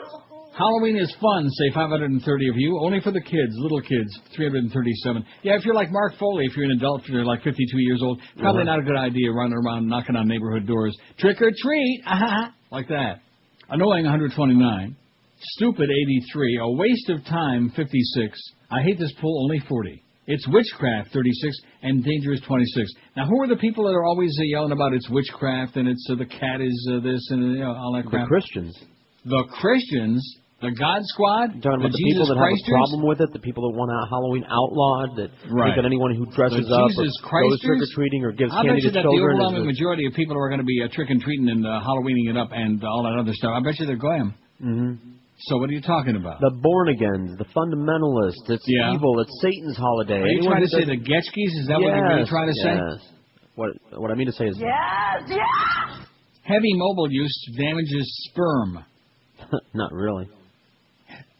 Heavy use of mobile phones may damage men's fertility. If you'd have just talked another couple hours on the phone. It's like, well, where are they putting it? Rectum. Researchers found those men who used a phone for 4 hours or more a day had fewer sperm than those that they had moved. 4 hours? 4 hours or more a day had fewer sperm, and those they had moved less well and were of poorer quality. Those they had moved less well. In other words, they don't swim good. The Ohio study involved 364 men presented to the American Society for Reproductive Medicine in New Orleans, but a UK expert said it was unlikely the phones were to blame as they were in use and not near the testes, and it may be that being sedentary was the cause. Unless you put your phone in your lap when you're talking, it's probably not a good idea. Yeah, I think their other theory is more accurate. The team from the Cleveland Clinic Foundation in Ohio tested the sperm of 364 men who were being treated at fertility clinics in Mumbai, India, with their partners. There we go again with India. It used to be Bombay, now it's Mumbai. Why did they keep changing the names of cities, and countries and Christ? That's the British fault. It was found that the heaviest users, those who used their phones for more than 4 hours a day, had the lowest average sperm counts at 50 million per millimeter and the least healthy sperm. Men who used their phones for between 2 and 4 hours a day averaged sperm counts of 69 million per milliliter and had moderately healthy sperm. Those who said they didn't use mobile phones at all had the highest average sperm counts, 86 million per millimeter, and their sperm was of the highest quality seen. I didn't know you could see them, but that's what it says here, highest quality seen, unless maybe under a microscope. Yeah, they're crawling around on the wall. Dr. Ashok Agarwal, who led the research, told the New Orleans conference the study didn't prove mobile's damage fertility, but said it showed more research was warranted. There was a significant decrease in the most important measures of sperm health, and that should definitely be reflected in decrease of fertility, which is seen worldwide. But something, that's a good thing. It's not a bad thing. Right. Because the world is badly overpopulated. Zero population. ZPG ought to be real happy about that. They ought to give everybody a free cell phone and say, hey, put this in your lap. Yeah. Lap it. Stick it down your shorts. People use mobile phones without thinking twice what the consequences might be. They said it's just like having a toothbrush, but mobiles could be having a devastating effect on fertility. Thank God. Stop making all these unwanted babies, okay? I mean, how many kids is Madonna going to adopt after all? How many you got? It still has to be proven, but it could be having a huge impact because mobiles are so much part of our lives. I bet you your BlackBerry don't cause no one of these things. Not the way I use it, no. He suggested radiation from mobile phones might harm sperm. Why, you have a BlackBerry? No, it's just similar. Well, what does that mean? It does other things besides being a phone. Yeah, well, so does mine. So in other words, it's similar. Yes. Does it give you internet access? Yes. Oh. Email, internet. I'll tell you, it's a good thing I lost that BlackBerry. That's the best. One of the luckiest things that ever happened to me in my life was losing the BlackBerry at Schiphol Airport in Amsterdam. So that I had to get the brand new one, Right. The old one was the original model, man. It was slower than a Model T Ford. It was just pathetic. Going online on that thing would be like trying to get a clear signal on this station. Impossible. Although we are in stereo. He suggested radiation from mobile phones might harm sperm by damaging DNA, affecting the cells in the testes, which produce testosterone, or the tubes where sperm is produced. Tube! But a British expert cast doubt on the suggested link between mobile phone use and infertility the men studied. Dr. Alan Pacey, senior lecturer in andrology at the University of Sheffield, said, this is a good study, but I don't think it tackles the issue. If you're using your phone for 4 hours a day, presumably it's out of your pocket for longer. That raises a big question. How is it that testicular damage is supposed to occur? Dr. Pacey, who's honorary secretary, that's a very good question. I mean, if you got it in your pocket, you know, right. If you're the old pocket rocket. Dr. Pacey, who's honorary secretary of the British Fertility Society, and if you're holding it up to your head to speak a lot, it makes no sense that it's having a direct effect on your testes, unless, of course, your testes are connected to your head. Well, in some people's cases. Okay. He added that people who use phones for longer might be more sedentary, more stressed, or eat more junk food, which might be more likely explanation for the link found in the study. More of that junk food, more sitting around on your arse. Good, do that, and quit making so many unwanted babies, for Christ's sakes. George, crying out loud. Although I will say this, when you eat that gallon of ice cream tomorrow from Jackson's, that'll probably be helpful.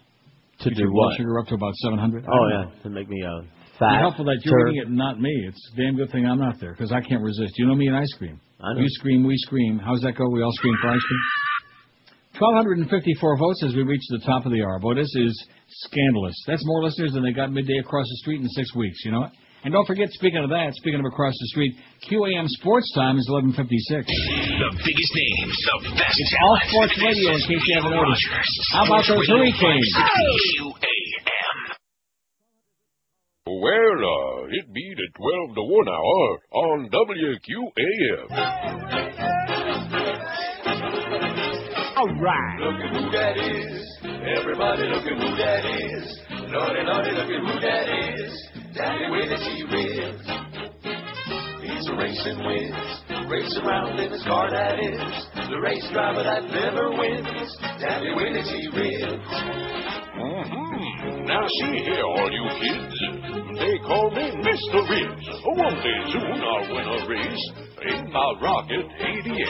Oh, well, hey, baby. You sure look fine today. Oh, Mr. Ribs, did you win the race? Oh, well, I came in at 35th place. Well, you earned yourself some ribs on the plate. Forget that, honey. How's about a date? I ain't gonna take that chance. Not if you keep coming in last. Is that why you don't go out with me? You ain't too slow. You can't compete. Well, I may be slow on the street, but I sure be fast on my feet.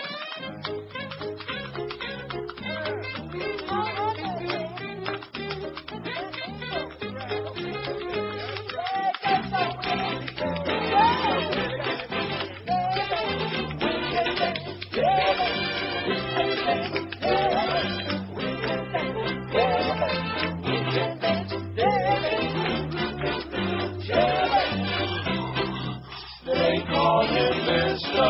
Riggs. Another hour of civic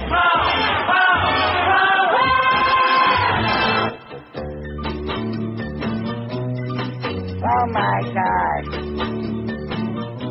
All right. I'm a traveling man, made a lot of stops. Is he still dead?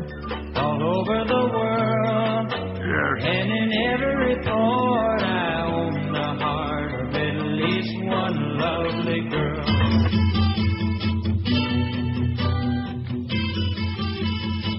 I'm dying out here.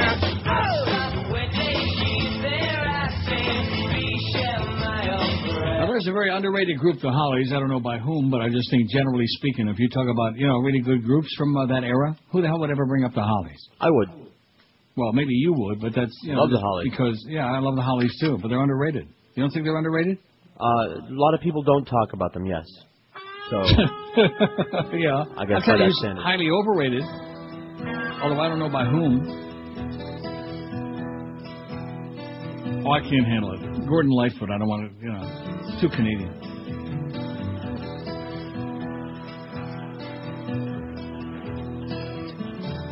What the hell is that? I changed the track, but it's playing the same damn thing. Oh, here it is. Speaking of Robbie Benson, he's still Jewish, by the way. Was the 3rd of June, another sleepy, dusty Delta day. Shouldn't have been doing them things in that circus tent, Robbie. I was with a man, and my brother was bailing hay. Oh, no wonder Del Shannon killed himself. Why?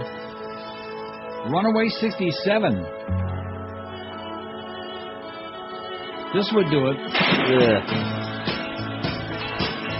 Oh, my God. Don't do it.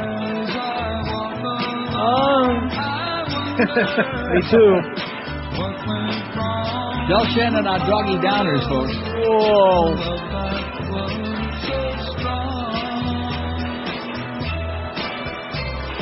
I'll tell you who I still like, although I think he probably can't sing as loud of a paper sack. Every now and then they appear somewhere like down there. Boy, he was good. He may have had the best voice of anybody, even better than Jim Morrison, even better than, Bobby Lewis. This magic moment. You don't think? No argument. So different and so new. Asking a musical question was Jay Black. I bet you he was Jewish. Parts of him. Parts of him were Jewish. 1,267 votes on the poll. Parts of him were black, like his hair.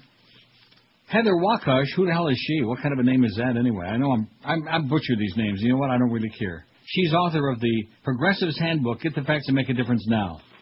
Okay? This is from commondreams.org, and that does not stand for orgasm, by the way.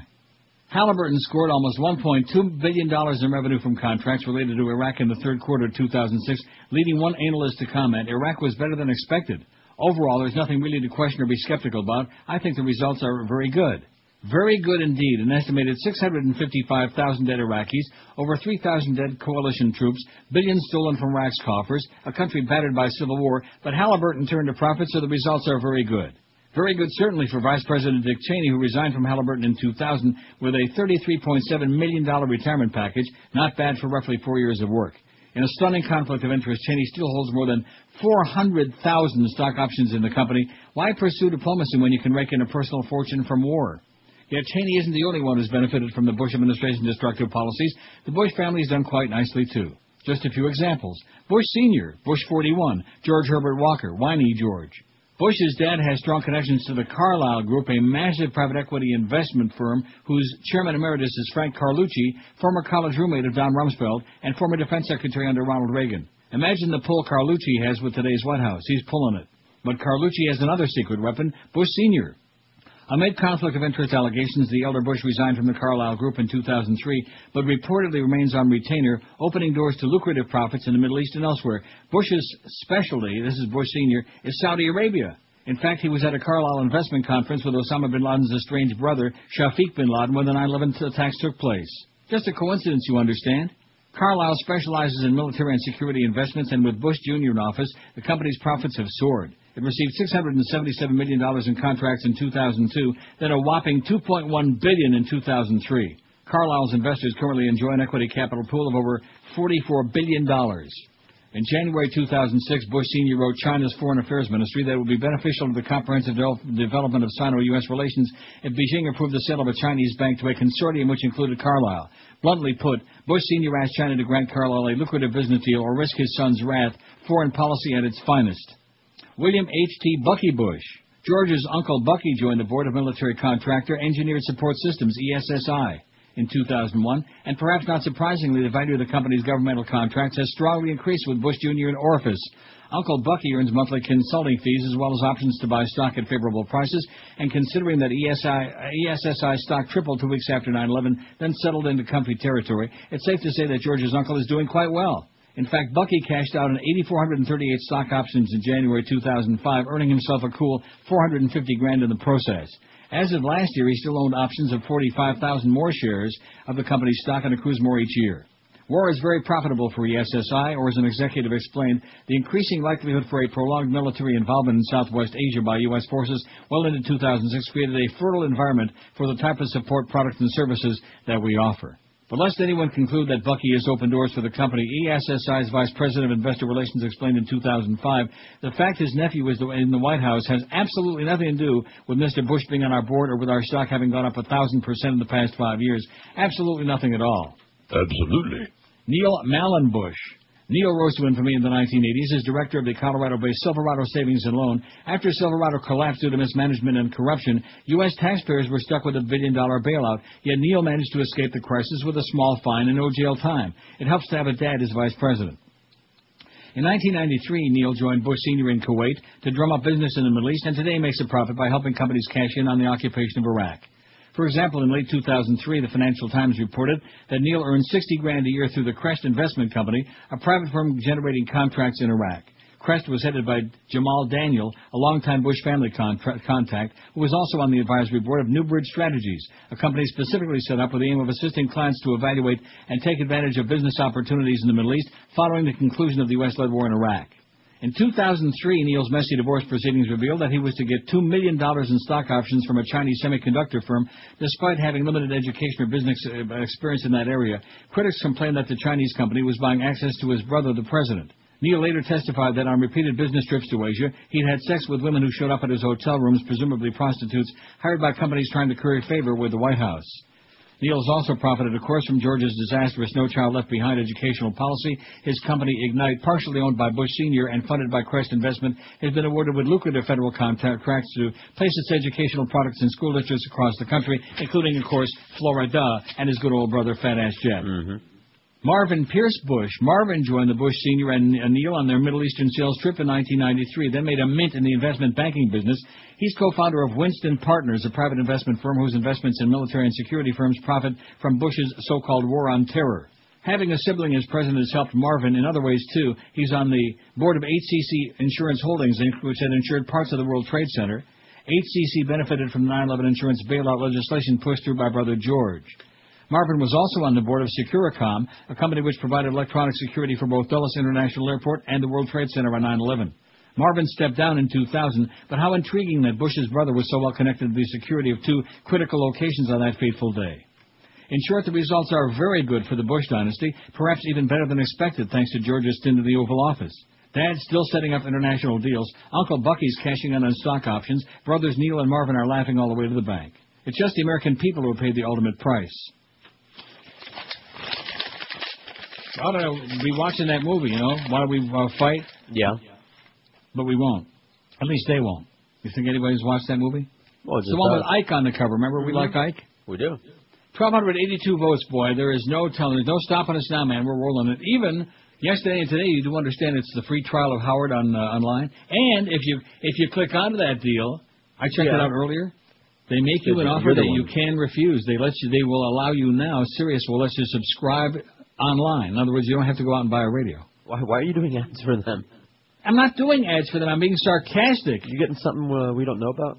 Yeah, I'm getting just like with that pasta deal. I'm getting it under the table. I only wish I was getting it under the table. Foley, yeah. Yeah, I wish I was back in Berlin and getting it on the table, under the table, over the table, and like Johnny and Joe would say, over the mountain and across the sea. Didn't we just play that the other day? Yeah, I don't got it. You got it. You got it all. Or I'm working on it. I still haven't figured out where the hell you got all that from, but you got it all. I've been collecting for a long time.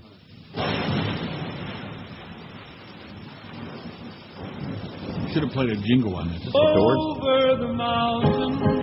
Oh, no, I'd rather hear that than Raindrops by Dee Clark. Across the sea. Was that on Motown? There's a girl waiting for I don't know. Oh, come on. I'll have to look in my book. Yes. To my older children. It doesn't seem, I mean, they were a Motown group, but it just seems, I'm trying to, every time we play one of these, I try to envision the label, you know? I don't know why. Why do I do that? I don't know. I'm an idiot. Old fart? Old fart. It's like, you know, like a connection to it. Johnny and Joe. On Chess. I told you it's on Chess Records.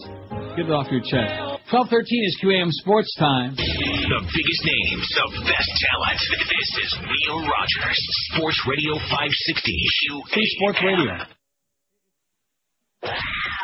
Florida Panthers hockey. Drop that puck. He shoots and scores! Tonight, the Florida Panthers face off against the New Jersey Devils at the Continental Airlines Arena. Coverage starts at 7 with Panthers Preview.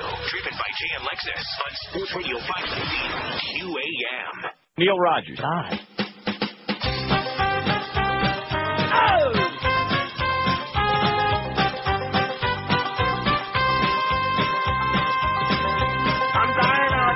Miami has the Dolphins, and here we go again. Yes. Another losing season that's never gonna end.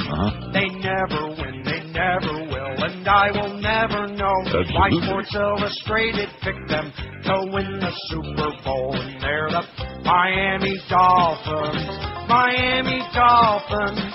Miami Dolphins number. How many teams in the league? 32. Miami Dolphins.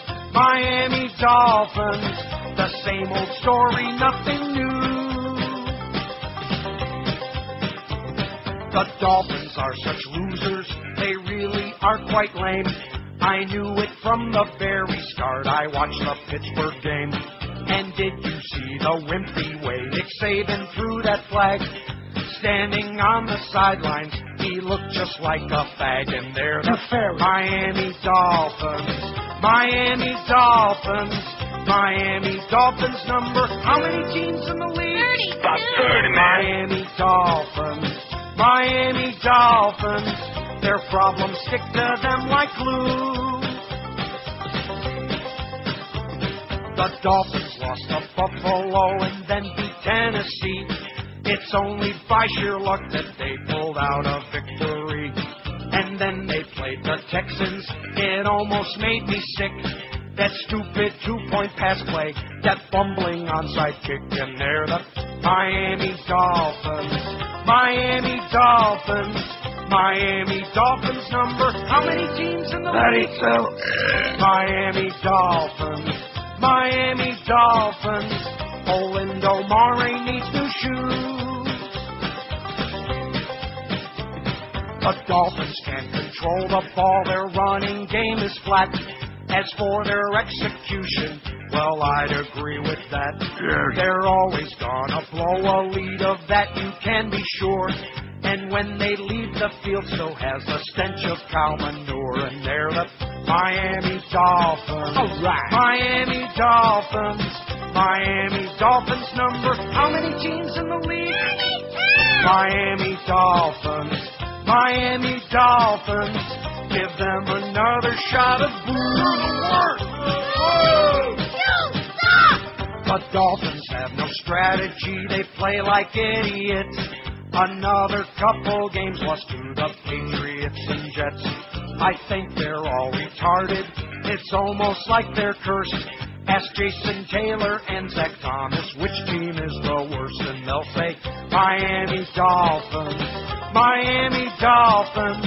Miami Dolphins number. Oh, what the hell? 32. Miami Dolphins. Miami Dolphins. Miami Dolphins. Now they're through.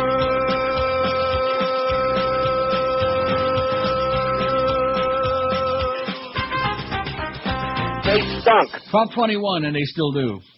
Wait till you hear this.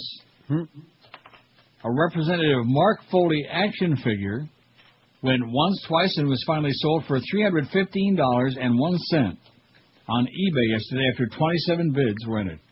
$315.01. An action figure. I need some action. Yeah.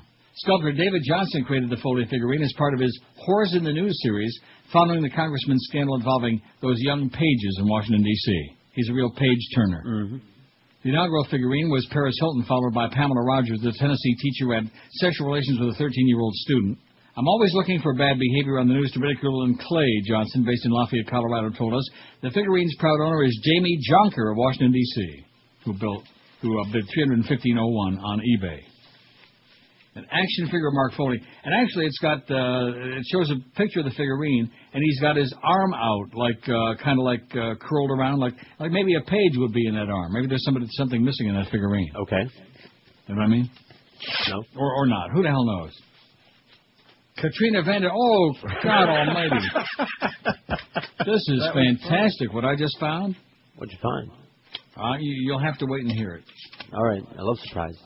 Because the headline on Katrina's column here is, "He's Still the One."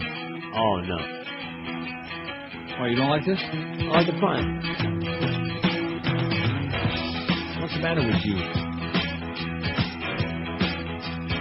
Probably anti-Semitic. Is this the one by Orleans? Yeah. Okay. Well, who else would it be by? Shania Twain. Look, with all due respect to Shania Twain, who I like just fine, alive.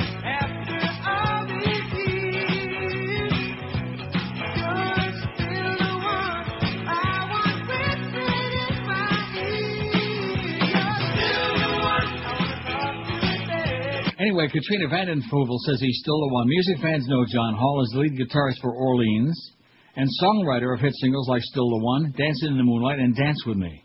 Activists know him as the musician who organized no new concerts and released the song Power, an ode to alternative energy, just 3 weeks before the 3 Mile Island meltdown. His fellow citizens in upstate New York know him as a member of the Ulster County Legislature and president of the Saugerties Board of Education. And now it looks like Americans might just soon know this great musician and congressman and good man as Congressman John Hall, Democrat of New York.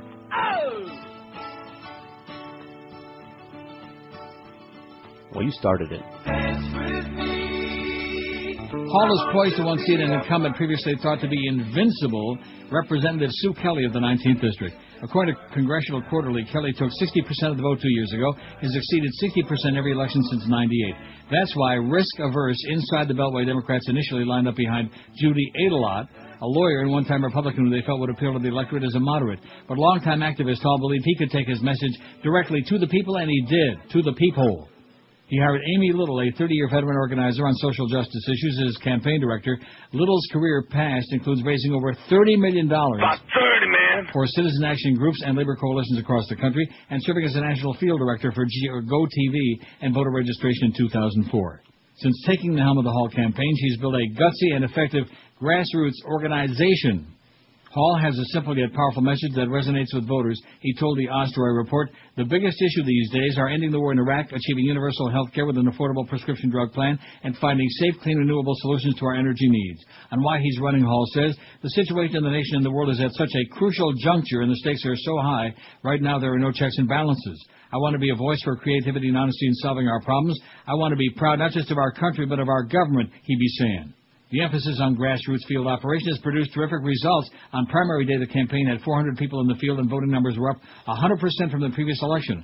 Hall defeated Adelot by nearly 2-to-1 margin and got 49% of the vote in a four-way race. The field team has now grown to 1,200 people, and it seems Hall, who flew under the radar for so long, may turn out to be the perfect stealth candidate to unseat Kelly. How do you like that?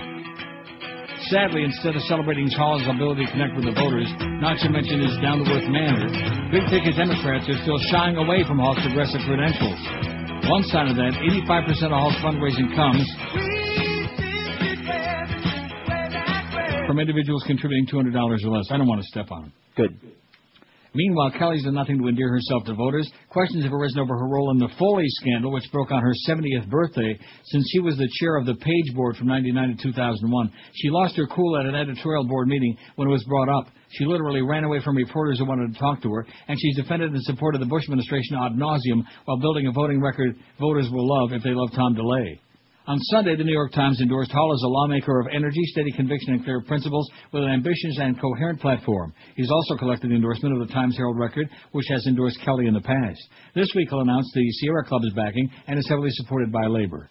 While Kelly still has the typical big bucks of a Republican incumbent, and no one should underestimate the work that remains, the human power supplied by a unique coalition of labor and environmental activists could prove to be the difference on Election Day. If so, a lot of happy progressives will be dancing in the moonlight come November 7th.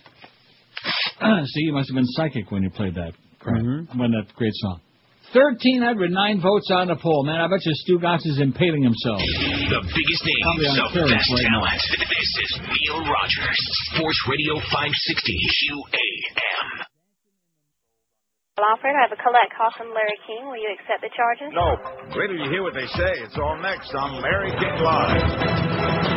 Clay Aiken is our special guest. Do you think generally the gay life is more accepted? I have no idea. Wait a minute. What's the big deal? What I do in my private life is nobody's business anymore. Nothing against being gay. Well, are you? I don't really have too much control over that. I'm kind of it's your choice. As a hypothetical. Hypothetically. I'm sorry. I am. Aha. Girls just want to have fun. Turn the other cheek and all that type of thing. But touching. You get it in the mall in North Carolina, too? I get it everywhere. Now. And I'm pretty good at hiding it, I think. Let's take a call. Independence, Missouri. Hello. Clay, I've been a fan for a long time. Could I see your package? Yeah.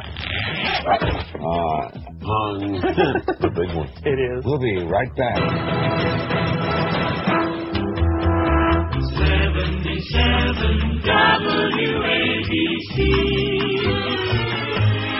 Turn to gold.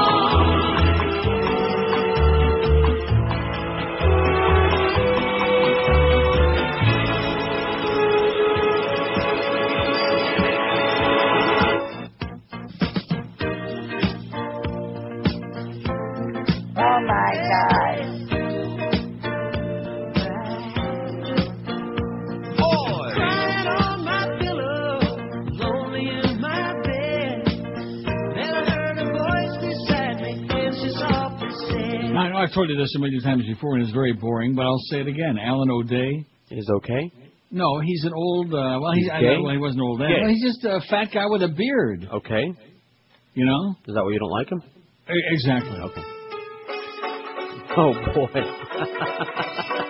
Are you picking on poor Mary Hopkin again? I would never. I would be surprised to see you hopping on Mary Hopkin one of these days. Once upon a time. Maybe once upon a time. Yeah. Okay, you want to pick on Mary? I'll get even with you now. Oh, I give up. I give up. You can't. Producing an 1/18th of an ounce of sound. Don't give up on us, baby. Don't make Oh, he put the hole in David's soul. You know, I have a lot of Barry Manilow in here if you want to play that game. No thanks. I got a lot of Barry Manilow bits. 1,322 votes on the poll today. Pretty outstanding and outwhelming. Of course, it's about Halloween. Who don't like Halloween? Except people that don't like candy. Right. I voted for fun. It's a time for fun. Now, we talked about Mallow Cups. Remember that show we did about the candy bars? Oh. The audience hated that. I thought that was a lot of fun. Yeah, screw them. And I did a lot of work on that, too. I did all that research, and I printed out 80 million sheets of paper about every candy bar. In fact, that place, I gave the information out, talking about giving free commercials, and was it Brian Chicken Neck or somebody ordered a bunch of candy from there? It was stale and crap or whatever. Remember that? Yeah, I forget who. One of our people. Somebody actually we might like, which we don't like much of anybody. But Mallow Cups. They're around. Isn't that, they are? Sure. You never seen them here, eh? Well, what can I tell those you? are really good. They're like two to a package, if I can say. Right. Can I say package? Oh. And you bite into the center of it, and it's got like the, Daniel Ellsberg writes about the next war, public in the dark about government's plans for war in Iran. Oh, this is a long article. I'm not going to read the whole thing. I'll just highlight it for you, okay? It's too long. He says a hidden crisis is underway. Many government insiders are aware of serious plans for war with Iran, but Congress and the public remain largely in the dark. The current situation is very like that of '64, the year preceding our overt, open-ended escalation of the Vietnam War, and 2002, the year leading up to the U.S. invasion of Iraq. In both cases, if one or more conscientious insiders had closed the information gap with unauthorized disclosures to the public, a disastrous war might have been averted entirely. My own failure to act in time to that effect in '64 was pointed out to me by Wayne Morse 35 years ago, writes Ellsberg. Morse had been one of only 2 U.S. senators to vote against the Tonkin Gulf Resolution August 7, '64. He had believed correctly that President Johnson would treat the resolution as a congressional declaration of war. His colleagues, however, accepted White House assurances that the president sought no wider war and had no intention of expanding hostilities without further consulting them. They believed they were simply expressing bipartisan support for U.S. air attacks on North Vietnam 3 days earlier, which the President and Secretary of Defense McNamara had told them were in retaliation for the unequivocal, unprovoked attack by North Vietnamese torpedo boats on U.S. destroyers on routine patrol in international waters. Each of the assurances above had been a false, a conscious lie. That they were lies, though, had only been revealed to the public 7 years later with the publication of the Pentagon Papers, several thousand pages of top-secret documents on U.S. decision-making in Vietnam that I had released to the press. The very first installment published by the Times on June 13, '71 had proven the official account of the Tonkin Gulf episode to be a deliberate deception. When we met in September, Morse had just heard me mention to an audience that all of the evidence of fraud had been in my own Pentagon safe at the time of the Tonkin Gulf vote. By coincidence, I had started work as a special assistant to an assistant secretary of defense the day of the alleged attack, which had not in fact occurred at all. After my talk, Morris, who had been senior member of the Senate Foreign Relations Committee in '64, said to me, if you'd have given those documents to me at the time, the Tonkin Gulf resolution would never have gotten out of committee, and if it somehow had been brought up on the floor of the Senate for a vote, it never would have passed. He was telling me, it seemed, that it had been in my power 7 years earlier to avert the deaths so far of 50,000 Americans and millions of Vietnamese, with many more to come. It was not something I was eager to hear. After all, I had just been indicted on what eventually were 12 federal felony accounts with a possible sentence of 115 years in prison for releasing the Pentagon Papers to the public. I had consciously accepted that prospect in some small hope of shortening the war. Morse was saying that I had missed a real opportunity to prevent the war altogether. My first reaction was that Morse had overestimated the significance of the Tonkin Gulf resolution and therefore the alleged consequences of my not blocking it in August. After all, I felt that Johnson would have found another occasion to get such a resolution passed or gone ahead without one, even if someone had exposed the fraud in early August. Years later, though, it hit me. The thought hit me. What if I had told Congress and the public later in the fall of '64 the whole truth about what was coming, with all the documents that acquired my job by September, October, or November? Not just as Morse had suggested, the contents of a few files on the events surrounding the Tonkin incident, all that I had in early August, but the drawerfuls of critical working papers, memos, estimates, and detailed escalation options revealing the evolving plans of the Johnson administration for a wider war, expected to commence soon after, right after the election. In short, what if I had put out before the end of the year, whether before or after the November election, all the classified papers from that period, as I eventually did disclose in 1971? Had I done so, the public in Congress would have learned that Johnson's campaign theme, "We Seek No Wider War," was a hoax. They would have learned, in fact, that the Johnson administration had been heading in secret toward essentially the same policy of expanded war that his presidential rival, Senator Barry Goldwater, openly advocated, a policy that the voters overwhelmingly repudiated at the polls.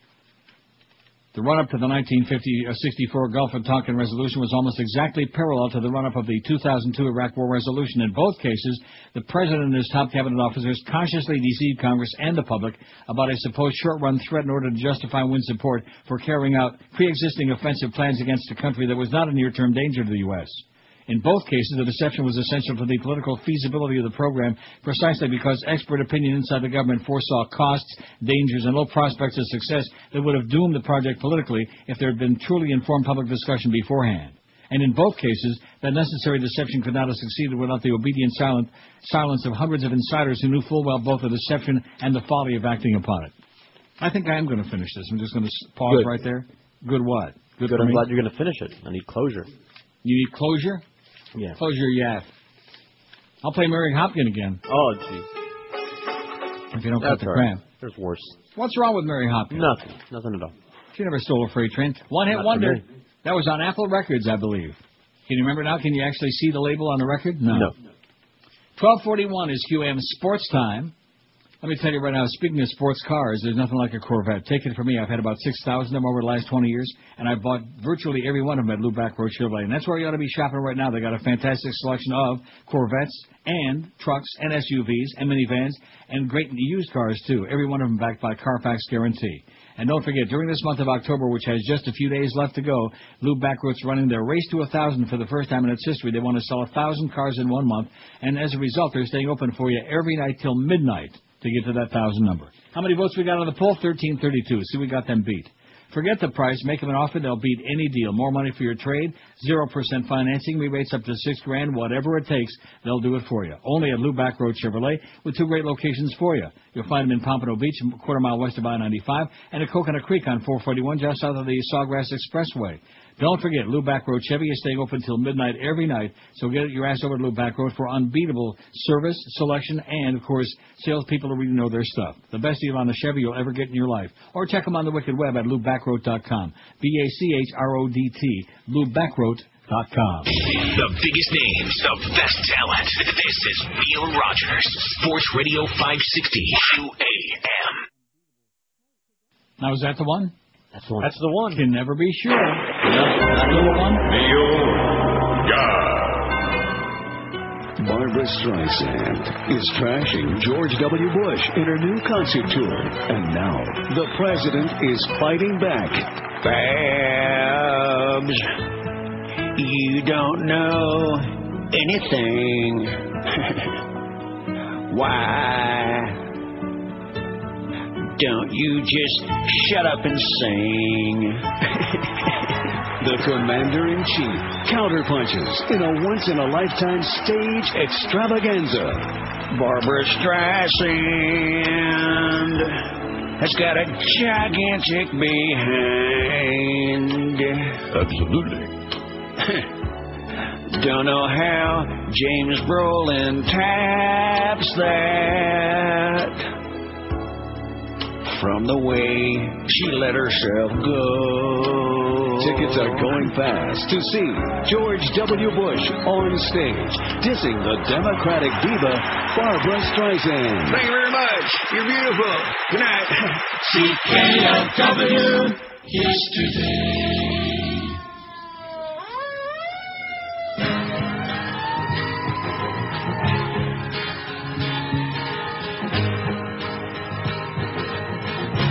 So whatever happened to Ardeen Taylor, anyhow? I don't know. Not another one-hit wonder.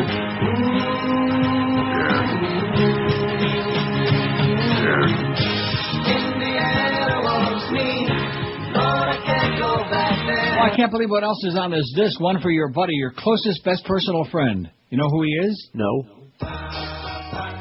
Oh. The guy with the eyes. Compared to some people, he's my best friend. There you go. He'd be your buddy. Right in the middle of a good He's squeezing that David Cassidy a blow-up dollar. Never mind. Anyway, getting back to our story here, getting back to this Daniel Ellsberg column. Please. The next war. He says one insider aware of the Iraq plans and knowledgeable about the inevitably disastrous result of executing these plans was Richard Clark, chief of counterterrorism for George W. Bush and advisor to 3 presidents before him. He had spent 9/11/2001 in the White House coordinating the nation's response to the attacks. He reports in his memoir, Against All Enemies, discovering the next morning to his amazement that most discussions there were about attacking Iraq. Clark told Bush and Rumsfeld that Iraq had nothing to do with 9/11 or with its perpetrator, Al-Qaeda. As Clark said to Secretary of State Colin Powell that afternoon, having been attacked by Al-Qaeda, for us now to go bombing Iraq in response, which Rumsfeld was already urging, would be like our invading Mexico after the Japanese attacked us at Pearl Harbor. That's right, Hopper, it was the Japanese, not the Germans. Actually, Clark foresaw that it would be much worse than that. Attacking Iraq would not only be a crippling distraction from the task of pursuing the real enemy, but would in fact aid that enemy. Nothing America could have done would have provided Al-Qaeda and its new generation of cloned groups a better recruitment device than our unprovoked invasion of an oil-rich Arab country. I single out Clark, by all accounts among the best of the public servants, only because of his unique role in counterterrorism and because, thanks to his illuminating 2004 memoir, we know his thoughts at the time and in particular the intensity of his anguish and frustration. Such a memoir allows us, as we read each new revelation, to ask a simple question. What difference might it have made to events if he had told us this at the time? Clark was not, of course, the only one who could have told us or told Congress. We knew from other accounts that both of his key judgments, the absence of linkage between Al-Qaeda and Saddam, and his correct prediction that the attacking Iraq would actually make America less secure and strengthen the broader radical Islamic terrorist movement, were shared by many professionals in the CIA, the State Department, and the military. Yet neither of these crucial expert conclusions was made available to Congress or the public by Clark or anybody else in the 18-month run-up to the war. Even as they heard the president lead the country to the opposite false impressions toward what these officials saw as a disastrous, unjustified war, they felt obliged to keep their silence. Costly as their silence was to their country and their victims, I feel I know their mindset. I had long prized my own identity as a keeper of the president's secrets. In 1964, it never even occurred to me to break the many secrecy agreements I had signed in the Marines, at the RAND Corporation, and the Pentagon. Although I already knew the Vietnam War was a mistake and based on lies, my loyalties then were to the Secretary of Defense and the President.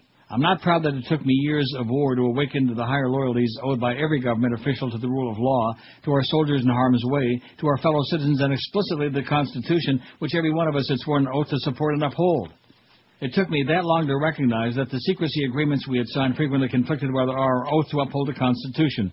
That conflict arose almost daily, unnoticed by me or other officials, whenever we were secretly aware that the President or other executive officers were lying or misleading Congress.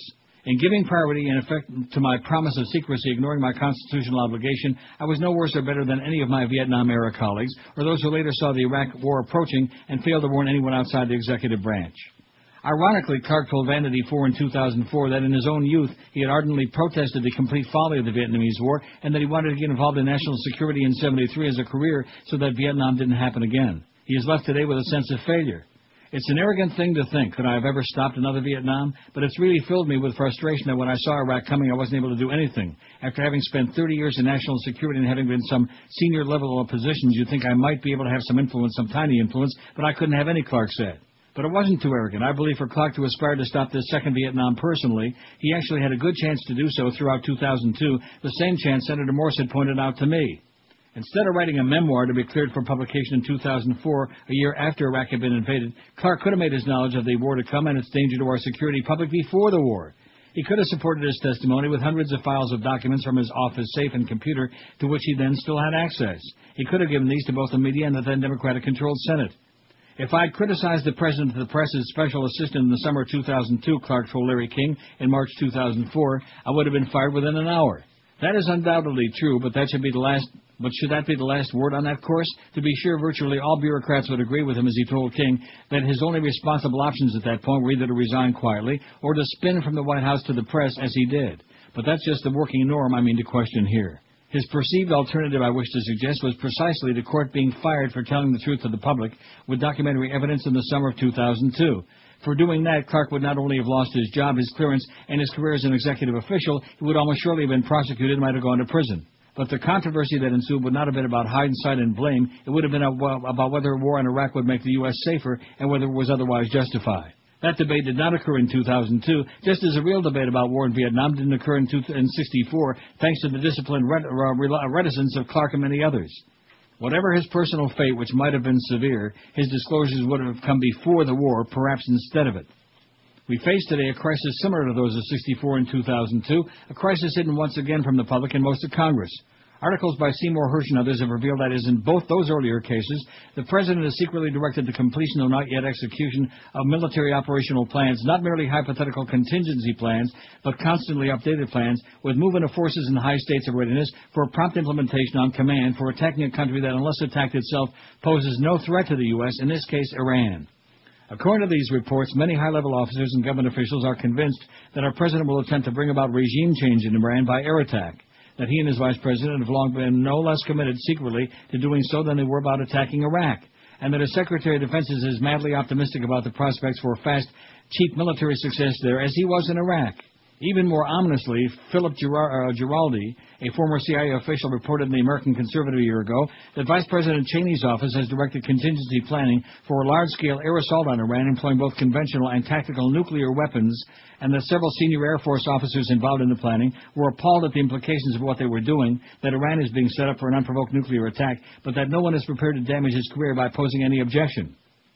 Several of Hersh's sources have confirmed both the detailed operational planning for use of nuclear weapons against deep underground Iranian installations and military resistance to this prospect, which led several senior officials to consider resigning. Hersh notes that opposition by the Joint Chiefs in April to the White House led to the White House withdrawal of the nuclear option, for now, I would say. The operational plans remain in existence to be drawn upon for a decisive blow if the President deems necessary. Many of these sources regard the planned massive air attack, with or without nuclear weapons, as almost sure to be catastrophic for the Middle East, the position of the U.S. in the world, our troops in Iraq, the world economy, and U.S. domestic security. Thus, they're as deeply concerned about these prospects as many other insiders were in the year before the Iraq invasion. That's why, unlike the lead-up to Vietnam or Iraq, some insiders are leaking to reporters. But since these disclosures, so far without documents and without attribution, have not evidently had enough credibility to raise public alarm, the question is whether such officials have yet reached the limit of their responsibilities to our country. Assuming Hersh's so far anonymous sources mean what they say, that this is, as one puts it, a juggernaut that has to be stopped, I believe it's time for one or more of them to go beyond fragmentary leaks unaccompanied by documents. That means doing what no other active official or consultant has ever done in a timely way, when neither Richard Clark nor I nor anyone else thought of doing until we were no longer officials, no longer had access to current documents, after bombs had fallen and thousands had died years into a war. It means going outside executive channels as officials with contemporary access to expose the President's lies and oppose his war policy publicly before the war with unequivocal evidence from inside. Simply resigning in silence doesn't meet moral or political responsibilities of officials rightly appalled by the thrust of secret policy. I hope that one or more such persons will make the sober decision of accepting sacrifice of clearance and career and risk of prison to disclose comprehensive files that convey irrefutably official secret estimates of costs and prospects and dangers of the military plans being considered. What needs disclosure is the full internal controversy, the secret critiques, as well as the Pentagon Papers of the Middle East. But unlike in 1971, the ongoing secret debate should be made available before our war in the region expands to include Iran, before the 61-year moratorium on nuclear wars ended violently, to give our democracy a chance to foreclose either of these catastrophes. The personal risks of doing this are very great, yet they're not as great as the risks of bodies and lives we're asking daily of over 130,000 young Americans, with many yet to join them in an unjust war. Our country has urgent need for comparable courage, moral and civil courage, from its public servants. They owe us the truth before the next war begins. That's Daniel Ellsberg. I'm sure glad I finished that. I'm glad I had that idea. 1,357 votes on that poll today, a poll about Halloween. And QAM Sports Time, by the way, is 12:56. The biggest names, the best talent. This is Neil Rogers, Sports Radio 560 AM. Just the 1 to 2 hour, it's a phenomenon. All right. Once as I was sitting in a tavern, having a few draft beers with some friends, when in walked a group of most peculiar people. I wasn't really sure if they were men. No, I have never ever seen a faggot. You fairy! From where I come, they are so very rare. But what I saw, it made me want to throw up. but I knew that it was impolite to stare. Those are the gays, my friend, they almost act like men. They laugh and sing together at the bar. They hold each other's nuts while their friends grab their butts. Those are the gays, oh yes, those are the gays. Now I know it's really not my business. No, I'm not really one to hold a grudge. But I can't believe they smoke each other's sausage and then get down on all fours and pack the fudge. Those are the gays, my friend, they almost act like men. They laugh and sing together at the bar. They hold each other's nuts while their friends grab their butts. Those are the gays, oh yes, those are the gays. Wreck 'em. La la la la la la la la la la la la la la la la la la. You fairy. La la la la la la la la la la la la la la la la la la. Those are the gays, my friend. They almost act like men. They laugh and sing together at the bar. They hold each other's nuts while their friends ram their butts. Those are the gays. Oi! Oh yes, those are the gays. A golden sphere with wonderful WQAM in Miami. All right. Oh, tonight you're mine completely. You give me your love so sweetly. Oh, and guess who you mentioned before? I can't believe I found this. Good Canadian girl, guy, whatever she is, whatever. Oh, Man Murray. Man Murray. She's got a whole bunch of kids, you know. Got to shave, Ann. Right. Beneath this snowy metal golden green, the unmown grass lies waiting for his coat to turn to green. And if that isn't good enough, oh boy, it's Freddie Boom Boom Cannon, man. Last night I took a walk at the bar. I took a place called Paladin Bar. Had some fun. Let's see what I could see. Man, was he ever ugly or what? Yes, he was. 104, that's one of the only... It's interesting when you see those infomercials, which you don't watch. Josh watches them religiously, all the infomercials for the Time Life series, you know? Yeah, it's my favorite. No, it's not. And let me just tell you the bad news about that GT Express. Remember I told you I was making my omelets in there, and then I was a little concerned about the fact that I thought it was the egg beaters that caused the stuff to stick there. It's supposed to be non-stick. Yeah, and I went out and I cleaned that baby up and smeared a little olive oil on there. I got some more real eggs again. And I made an omelet the other day with like some real eggs on Tuesday, and it still stuck like all of it made a mess. So maybe the non-stick coating wore off. Right. Maybe it don't last very long. Maybe you wound possible? up eating it. I beg your pardon? Oh, great. Maybe that's why I had like 85 visits to the throne this morning. Non-stick? No, that's for sure. Sliders. 1,370 votes. We got 1,400 elect today, and we probably could have made 15 again for the second day in a row, but we don't want to set the bar too high. You know what I mean? Because then if you set the bar too high, like little people like George and Vern Troyer can't get a drink. Yeah, I got the check. Got my car fixed. It's my birthday. Fixed my bone fur. In the tail light. Geico. Real service, real savings. It's my birthday. 1,370 votes on the poll about Halloween. Well, put a pumpkin out in the front and light a candle, okay? Clear Channel Communications, speaking of clowns, the largest U.S. radio broadcaster, is considering a possible sale of the company. Oh, my God. And hired Goldman Sachs & Company as an advisor. The shares jumped yesterday 9.7%. The board is evaluating alternatives to increase the share price and can assure that a transaction will occur, San Antonio-based Clear Channel said in a statement. The hiring of Goldman Sachs brings the Mays family, which controls Cheap Channel, closer to a possible leveraged buyout. Oh, let's have the Beasleys buy them. Yeah, right. Chief Executive Officer Mark Mays has spun off the company's live entertainment unit, Live Nation, Inc., and sold shares of its outdoor advertising unit, Clear Channel Outdoor Holdings, Inc., in an IPO. In their case, it ought to be an IPU. The stock has been hurt by slow growth in the radio industry. Clear Channel spokeswoman Lisa Dollinger declined to comment beyond the release. The company said in a statement that it won't comment any more about the matter unless a specific transaction is approved by the board. Shares of Clear Channel gained $3.15 yesterday to $35.30 in extended trading. The shares rose yesterday following the CNBC report that the Mays family is warming to the idea of a leveraged buyout. They're warming to it. The company has had serious talks with Kohlberg, Kravis, Roberts & Company about going private, Financial Times reported yesterday, citing people familiar with the situation. The Mays family previously rejected approaches from private equity investors, Financial Times said. It sure would be nice if some religious bunch of nuts would buy this station and pay us all off. Especially George with his big contract. And Josh, oh my God, did you see the deal they made him? Yeah, what a deal. Or not. 1,375 votes. I got news for you, man. If this station got sold and they had to pay me off for the next 2.25 years, whatever it is, I'd send you guys both, I don't know. Your best wishes? I'd send you my best wishes and $8. That's right. Woo! Not each, but like to divide between you. 1,375. The votes are pouring in on Halloween. Hang a dead cat from your door on Halloween. It's always good to keep the evil spirits out, isn't it? Sure.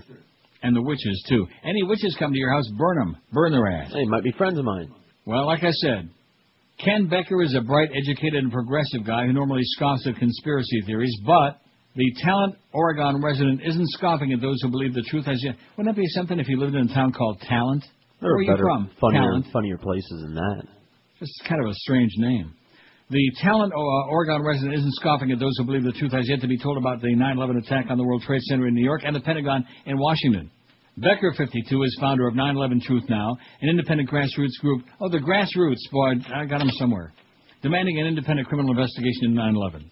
I'm open-minded, but I'm also skeptical. I'm not a conspiracy theorist, said the married father of two. I have a family. I have my own business. I'm an Eagle Scout. Let's live for today with the grassroots. Right? Oh, yeah. I can name that song in one note and talk it up without even being able to hear it. That's enough. Oh, how about this one? Midnight. Very good. Yeah. Confessions. What's this one? I'd tell 1,000. I'd live a close. You're almost. What is it? Yeah, you got it. What is it called? I'd wait. I'd wait 1,000,000 years. Right? Right. Oh yeah. What is that? Temptation Eye. Okay, that's enough of this crap, okay? What are we, a music station? Much more Soon fun to be, than baby. these boring if they can be stories. sports radio, we can have QAM music time. How do you like that? Take your sports time and shove it. And if you're wondering what I'm talking about this morning at 9:58 exactly, I'll never forget it as long as I live, Kenny Walker, in closing out our morning Kenny and Bo morning sports show, said QAM sports time is 9:58. And I sat here, I nearly dropped another load on the chair. Maybe that's why I had to go again. How could you have gone these 9+ years and not noticed that before? I never, because coming from him, see, that if Mad Dog said it, or Hank said it, or Eddie K, or Curtis, one of the sports nerds, but when he said it, it like sealed the deal. Told you they got to him. Oh, they did. They absolutely did. They must talk about Ding Dong School. Yeah. They must have threatened to cut off his Ding Dong. They done Ding Donged him. Ding Dong, the swish is dead. Poor Kenny Walker, man. He's a sport. I mean, I know he does the PA at the Dolphin games. Am I right about that, Josh? Yes, you are. But he never, I'm sure that when he was on with Footy on Y100, nobody ever thought, oh, well, he's just another sports nerd, Kenny Walker, right? He's a broadcaster. Was a morning guy. Anyway, I don't want to get into that. It's your fault. Mm-hmm. Becker, 52, is founder of 9/11 Truth Now, an independent grassroots group demanding an independent criminal investigation in 9/11. He says 9/11 raised so many questions that have never been answered by our government. I don't know what happened, but we do need to find out. The group is sponsoring the Oregon premiere of 9/11, The Myth and the Reality, a documentary film that will be shown this Saturday evening in the Performing Arts Center at Crater High School in Central Point, Oregon. Let's all go out to Oregon. I've never been there. Never been in the Great Northwest, Washington or Oregon. You've been there, right? Beautiful, beautiful area. Nice people. Beautiful people. And not far from Vancouver, eh? Right. Maybe or that's Victoria, why. BC, where you can light up a big fat one. You can roll the newspaper up. Lush, clean, relatively Lush? speaking. Yeah. Well, Josh would like the lush part. He knows all about it. Featuring David Ray Griffin, author and professor emeritus of philosophy, religion, and theology at Claremont School of Theology in California. It raises 9 points, this movie does, which question the government's explanation of the incident. Following the screening, Ken Jenkins, the film's producer and director, will respond to questions from the audience, and it goes on about when and what, tickets are $10. You'll have to spend like $600 to go out there. During the film, Griffin explains in detail why he doubts the Bush administration's explanations, that it was surprised by the attack, and why the hijacked airliners were not intercepted. He also questions how the steel-framed buildings could have imploded the way they did, and the proof the attacks were carried out by al-Qaeda under the direction of Osama bin Laden. He also doubts the story of the attack on the Pentagon, and the Bush administration claims that the pilot was an amateur and an al-Qaeda hijacker. Moreover, he doesn't agree with those who believe the nation's political and military leaders would have no motive for orchestrating the attacks. Film director Ken Jenkins, 59, of San Rafael, California, has made several 9/11 films, all of which question the official story of the attack. This was not a casual issue to take on, he said in a telephone interview. At first we were called nuts, crazy. People said we were hated our country. Yeah, why do you hate America? Commie. It felt early on that we were putting our lives on the line for even talking about it, he added. These questions are now accepted by an increasing number of people. We're a long ways from total accepted, but people are having their doubts now about the official explanation. Becker said the local group has got about a dozen people in its core with roughly 150 on its email list. He said those who question the official 9/11 explanation can no longer be written off as so many conspiracy kooks. Only 16% of Americans think the Bush administration is telling the truth about 9/11, Becker said, citing a recent New York Times CBS poll. That's huge. That means that 84% think something else.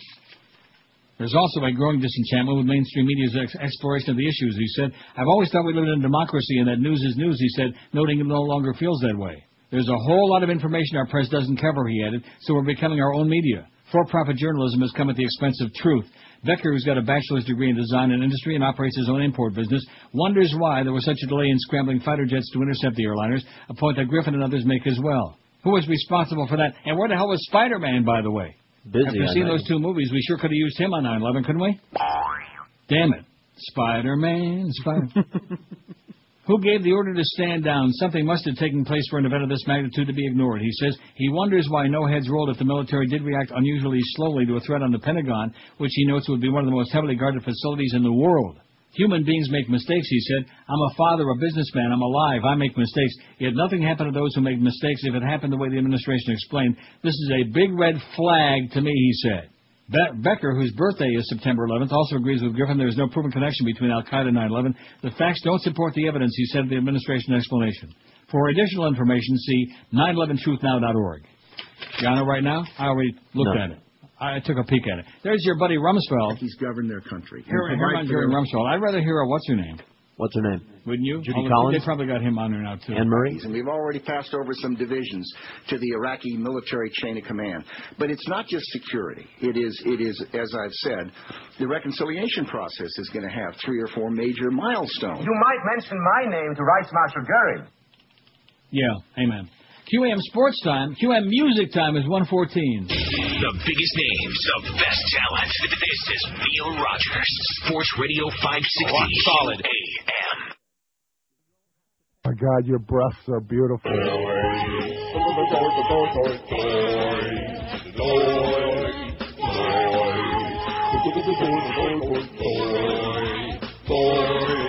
I can't get over with that viewing today. He's got a lot of noise to talk about me that way. I don't give a crap what Pat Perry has to say. If he wants to smoke pink cigars, then let him. Why, I'll have you know, I know what I'm talking about. Every morning at the condo, I take the elevator down, and on my way to the car, when I pull my folding basket out, I grab a free condo paper. The boys are back in town. The boys are back in town. The boys are back in town. The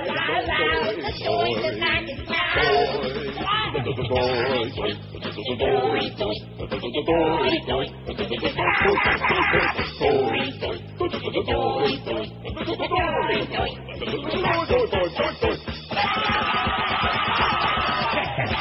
in town. I said the boys are back in town. Why, you little...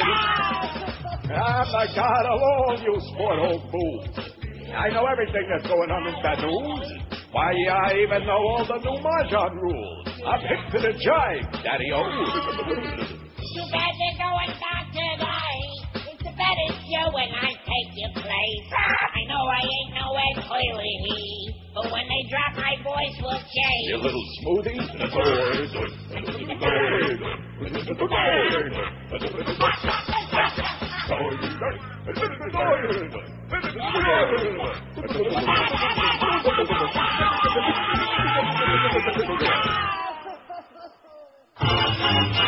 From 77 WABC, go, go, go!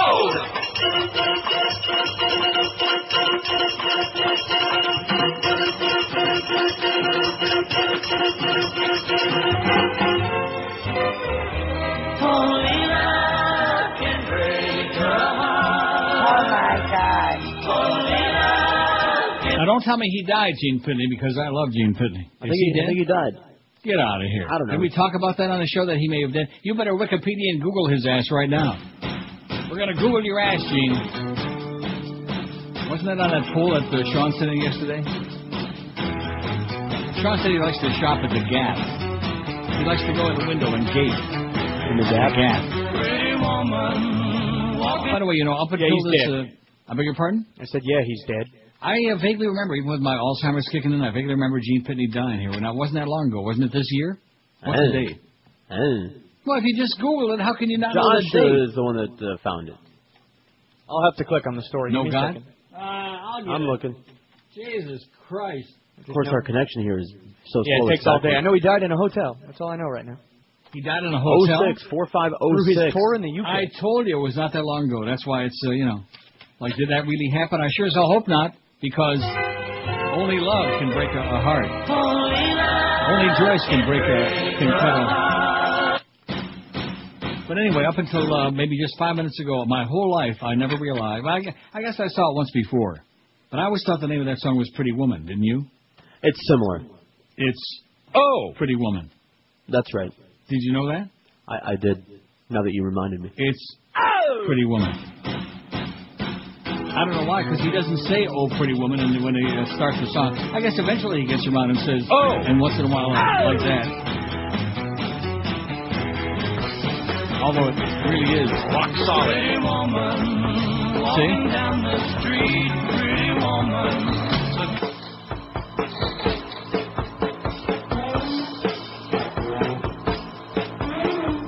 What the hell is that? Pretty Woman. By Van Halen. Oh, by Van Halen. Oh, my God. Now, is that one called Pretty Woman? Yeah. Oh, it's called Oh, Pretty Woman. 1,403 votes. Let's have another O. Come on. Thank you.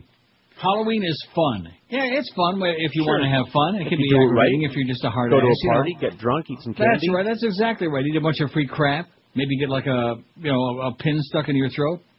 Halloween is fun, 597. Only for little kids, 387. Annoying, 143. How about another excuse to get drunk? I'm not saying put that on there, but that's it's what I'm not. saying. I was thinking of you. It's all part of fun. Waking up in the morning, that's another excuse to get drunk for Josh, at least sometime during the day. Hopefully not before 1. Annoying, 143. Well, it's annoying if you're one of those people that hates those little kids coming around, trick or treat, knocking on your door, Just shut down all the lights, go into the back room. That's right. Turn the TV sound way down. That's right. Don't put out no jack-o'-lantern. Keep the lights shut off. Go in the bedroom and lock the door. Hopefully with somebody else. Stupid 98. A waste of time 63. I hate this poll 46. Only 3.2%. Hate this poll. And, of course, it's timely. And what about Sukkot? What about our annual Sukkot poll? You never did find out when Sukkot... See, the reason you wouldn't know, I'll tell you. Witchcraft 41, Dangerous 29. Witchcraft. I'm surprised they didn't get much higher. Let's see. S-U-C-C-O-T-A. See, it's always with a T-H on the end. Right. Sukkot. Yeah, Sukkot. Wikipedia, let's see. The Jewish festival of Sukkot. But when is it? Oh, man, that's bad. When the hell is it? I don't know. I'm going to the interactive Jewish calendar. Oh, that's bad. The Egyptian place Sukkot near the start of the Israelites' exodus from Egypt. It's enough to want to make you play The Israelites by Desmond Decker. Remember that? No. You don't remember The Israelites? We played it for crying out loud. We've got a Chicken Neck song on that. What is wrong with you? I don't have the original, though. I'm telling you, Moses was the wisest man. Ha, what are you, Meshuggah? Anyway, have you found Sukkot yet or not? S-U-C-C-O-T-H. Sukkot. The Erev Sukkot? Erev Sukkot would be the Friday, October 6th. Oh, it's already gone. Oh my God. What are you supposed to do on Sukkot anyway? Eat a bunch of crap? Well, I'm sure I did. I can't remember that. It's like 20 days ago. Knowing us, we all eat a bunch of crap on that day, no matter what the hell day it was, right? Right. Because when you're big and fat and old, you eat a lot of crap. That's how you got that way, and that's how you stay that way, if you ask me. 26 past 1, QAM music time. I can't believe Gene Pitney's dead. I think you guys made that up. He died in a hotel?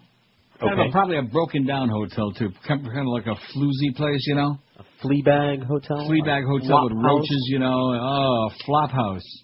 Where you can hear the springs creaking in the bed next door and some old yahoos are in there just screwing their brains out. Oh, God. 27 past 1 at 560 WQAM. That's our sports time.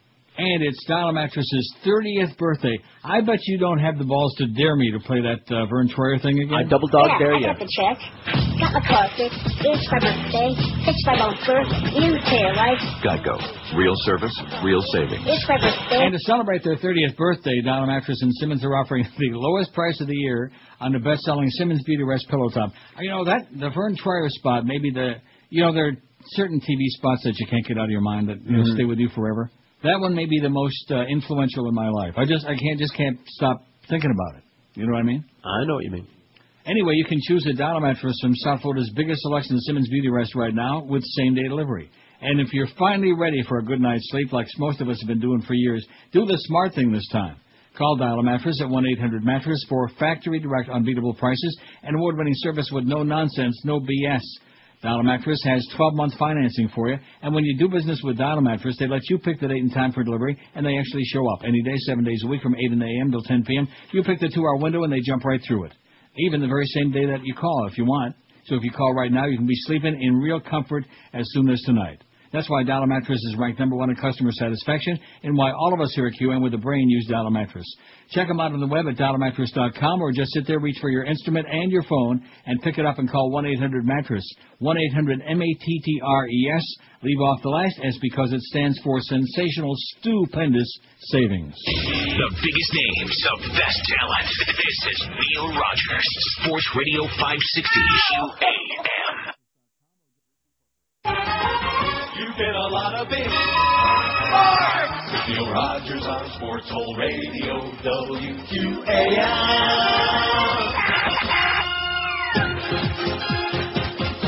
This week on ABC. Once we dragged you on the dance floor, you were like a disco machine. From the creators of Dancing with the Stars. Come on, it's not the cha-cha unless you feel the gentle curve of your partner's glance. Sarah Evans and her husband star in I once did a naked dance for her. Cheating on the Stars. Did you have any clue that he was cheating on you? Y'all cheat on your own damn women. High volumes, you know it. Cheating on the Stars. My shrink couldn't make our appointment. He found his third wife in bed with his second wife and got so depressed that he downed an entire bottle of his bulimic daughter's Prozac. The Big H Golden.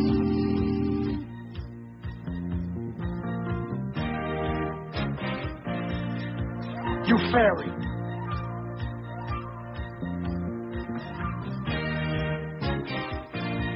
Oh my God.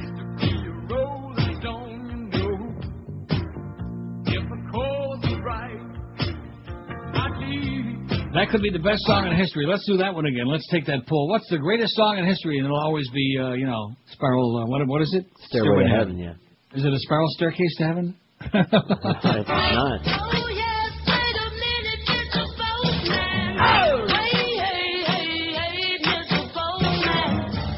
Did you actually have the phone to say the other day that you liked the Beatles recording of Please Mr. Postman, which got me very upset, and I started peeing all over the carpet in here? I don't mind it. Oh, come on. I like it better. Come on. All the Motown stuff that they stole money, they stole Barrett Strong's money, and they wouldn't even give it back. Good thing Michael Jackson screwed up Paul McCartney, on that whole deal with the Beatles library. That's not a good thing. Come on, like I said, it's a bad thing that Paul McCartney's that stupid. Remember I said yesterday he was dead? Just how can you tell? And I actually admitted I like the Carpenters recording of this song. But then again, You failed. Don't like the Carpenters' take on Sure. that? I got it somewhere. Think I'm going to whip it out? No. When in doubt, I am not going to whip it out. There you go. Boy, you are fast today, man. He's on top of it. Woo! This man is dangerous.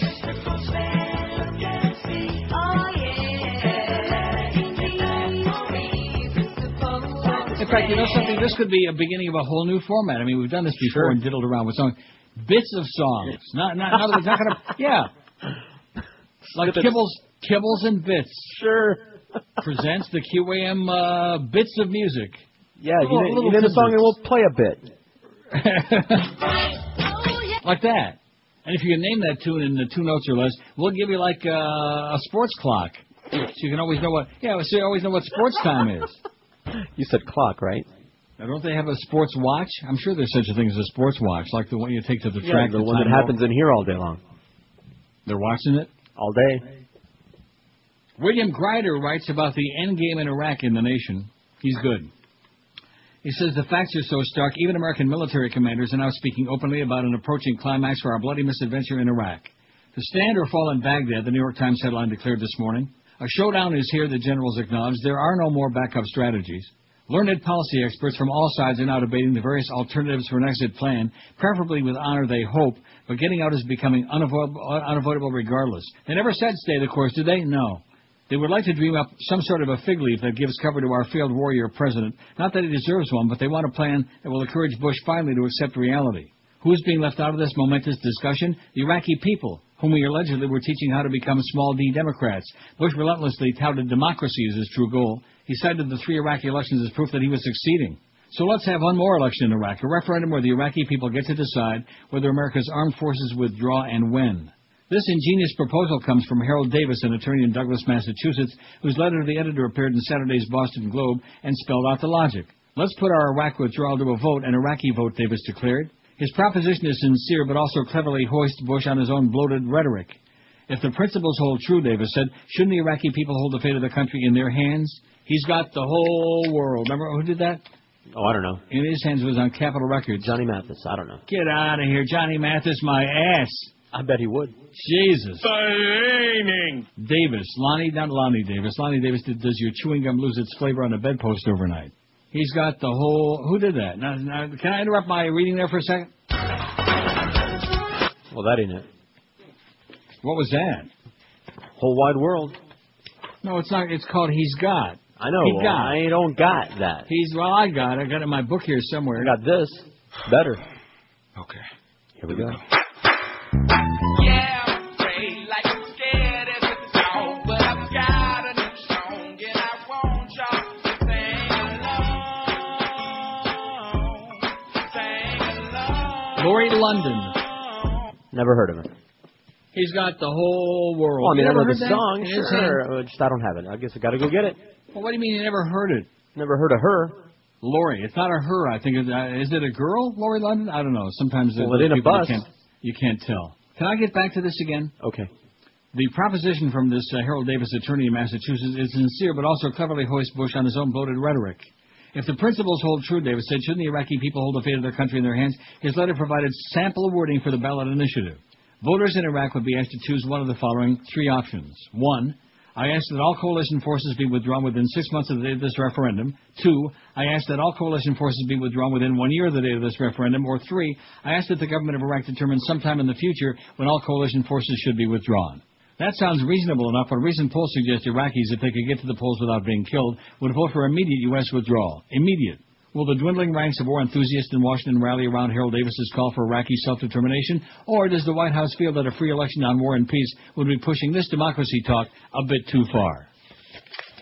We can't cut short all the money machine over there, man. There's a big money machine for Halliburton and Bechtel and all their friends. Remember in the Michael Moore movie, and they talked about all that money it's going to be rolling in? Yeah. Remember that? That schmata head? It'll be good for us and bad for them. That's right. That's correct. Especially bad for those dead and disfigured and dismembered people. You know, we could have easily made $1,500 again today. That could be a regular thing on the show. Well, let's blame Josh. Being the wuss that he was and getting all whipped up about that ice cream that's coming from Jackson's tomorrow, Josh just forgot about it. Plus, he had to spend a lot of time there Googling stuff, you know, like... I got Jackson's fever. Yeah, exactly. Like poor Gene Pitney. Oh, that ain't it. Oh, Gene Pitney, he ain't even in there anymore.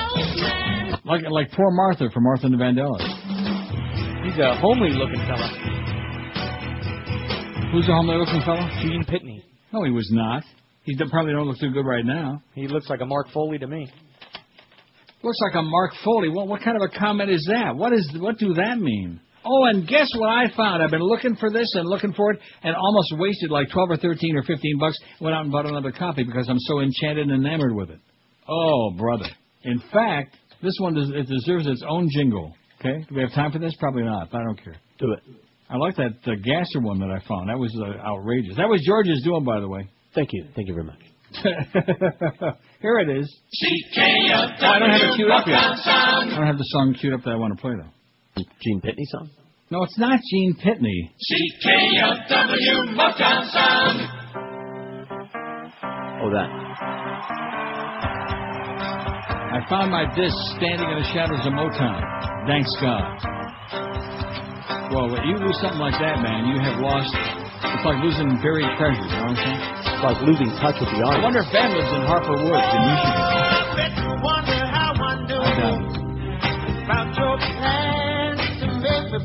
Anybody out there hasn't seen the movie Standing in the Shadows of Motown? Even Josh saw that, and he liked it. Yes, I did. Pretty damn good, even if you're not a big Motown enthusiast. If you're even a mediocre to middling Motown enthusiast, you'll love it. And if you are a Motown lover, Secretary Rumsfeld talks about the timetable for war in Iraq and said, bada beep, bada boop, bada bop. Laid down in terms of security. He ain't saying nothing. 1,438 votes on the poll, man. If we'd have leaned on these people like Bill Withers said, lean on me. Remember that? I don't like Bill Withers. Depressing. More. Right. You didn't like Lovely Day? Lovely Day? I never heard of that in my life. Lovely what? Gay. Oh, never heard of it. I'll tell you who I have heard of, and that's Lou Backroad Chevrolet up there in Pompano Beach, because I bought a zillion cars from them. I got 2 Corvettes from them right now. When I get down to South Florida, I just can't even begin to tell you how much I enjoy driving them. Like up and down in my garage. You're not going to go out on the road down there. Anyway, the service, the salespeople selecting the cars are top-notch at Lou Backroad. They treat you fantastic like royalty, like a king and or queen, and the prices can't be beat anywhere in town. And right now, Lou Backroad is having their race to 1,000. For the first time in their history, they want to sell 1,000 cars in 1 month, and they got a shot. Just like Jimmy used to say, we got a shot. They've got the biggest selection of new and used cars, including those hot new Corvettes, trucks, SUVs, and minivans anywhere going. They've also got used cars starting at just $39.95, every single one of them backed by a Carfax guarantee. Lou, what was that? Oh, lean on me, Bill Withers.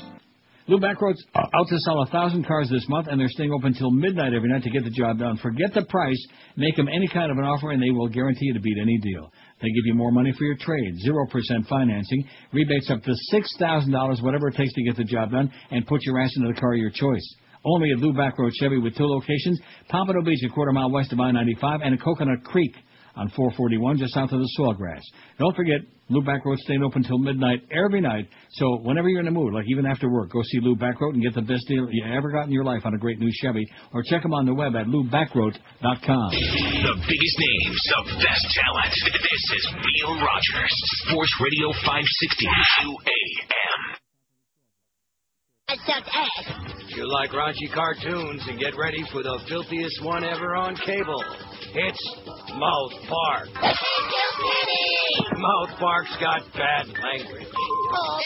In fact, Mouth Park contains 100% of your child's recommended daily allowance of dirty words. Oh, man, I got a fart. Oh, yes. Mouth Park's got farting, too. 62% more farting than any other cable cartoon. Oh, man, to smell that fart makes me want to puke. You want violence? Mouth Park's got it. This week, the fat kid kills his mom. Bad language. Farting. Violence. Say it all on Mouth Park or the Evening News. It's your choice. Wherever you go, go gold with 77 WABC. Go gold!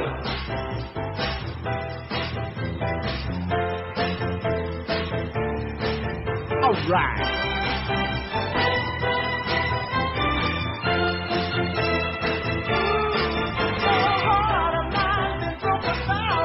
.147 on All Hit Music Radio 560 QAM. Take that sports and shove it. Anyway, here's a fact. Frank in Melbourne says, listening to your bits of rock and roll, you mentioned many times about being in Boston. Did you work as a DJ in town? No, I did not. I was wondering if you ever heard of the Boston area band, Miles Connor and the Wild Ones. Miles Connor and the Wild Ones, never heard of them. They used to be big on the South Shore in the 70s. Arnie Ginsberg claims to have discovered Miles. Arnie Woo Ginsberg, but I did go, I wasn't a disc jockey in Boston, but I did go to Arnie's Adventure Car Hop many, many times in Saugus, Mass, on the way to Rockingham Park to plunge my guts out. You ever go to Adventure Car Hop? No, but Boca Brian played me those old audio portions. Of Arnie Woo Ginsberg? He actually used to have a little... spots for Adventure Car Hop and all of these things. Little honker. He was okay. WMEX. Melvin X. Melvin was on that station, too, and Mel Miller. Did that stand for Mexicans? Yeah, Mexican Miller. Here's a fax that says, just finished reading The Ballad of Saeed and Nancy. Thank you, kind sir, for posting this on your site. That is one great read. Pathetic state of politics written with a massive dose of tongue-in-cheek disease. Brilliant. Thank you very much for actually reading something that we put on our website that doesn't have four-letter words in it. Awful lot of farting today on this show, I'll tell you that. 1,453 votes. No, I didn't either. I didn't hear any of them. I heard a lot of raspberries, though. Raspberries are good for you, and blackberries and poison berries, man. Maybe that's what you ought to put in Josh's breakfast tomorrow morning, some poison berries. I don't mean Josh Cordes, I'm talking about Clarence. Better stop calling him that. Clarence. Make it clear, okay? In fact, maybe if you want to share a little bit of ice cream with Clarence tomorrow when Jackson shows up, give him a little with some poisonberry sauce on it. I'll cook some up. Can't wait. And don't forget a little antifreeze, too, can't hurt. 1,454. You know something? Seriously, if we'd have really put the pedal to the metal, we'd have gotten the 15 again. Does it really make any difference? No, Does anybody care except... it's just, it's just something, right? It's just a little something. So the Muffmeister is going to be in after the show, huh? You fairy. Is he going to announce that he's taken over as PD again and he's got Clarence fired? No. Oh, how depressing. Now, there was one bloody coup, man, or bloodless. I don't know how you look at it. Am I right? It was bloodless. A bloodless coup where Clarence came in and he just stabbed the Muffmeister in her back. To which I would say that both of them... You fairy. During an interview on NPR radio, White House Deputy Chief of Staff Karl Rove duked it out with hosts over polling data, Raw Story says. Well, speaking of Raw Story, I got to check something on there right now. One moment. Well, no, sometimes they'll say we have something big news for Raw obtains EPA memo alleging more 9/11 frauds soon, and it's got like ... and then it's not on there yet. So I'm just checking to see if it was on there yet. Was it on there yet? No. The exchange between the host and Karl Rove took place yesterday during the White House's scheduled Radio Day. After midterm election interviewer Robert Siegel stated that many might consider you on the optimistic end of realism regarding Republican hopes to retain both houses in November, Rove suggested that the NPR host was biased.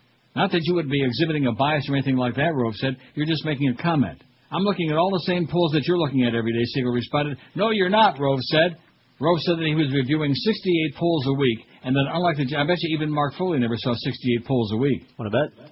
And then unlike the general public, I'm allowed to see the polls on the individual races as opposed to public polls reported in the media, said roving maniac. You may be looking at 4 or 5 public polls a week that talk about attitudes nationally, but that do not impact the outcome, Rove said. Rove claimed that the polls add up to a Republican Senate and a Republican House. You should live so long, Schmendrick. You may end up with a different math, but you're entitled to your math, Rove said. I'm entitled to the math. The in quotes. He's got the numbers, you know? Aren't you impressed? Got the fix. Yeah, he's got the surprise, baby. He's got the machines. He's got those good machines. I only wish at Woodbine I could find machines as good as the one that those Diebold people are giving to the Republicans. Peter King is worried that his fellow Republicans are turning into wimps.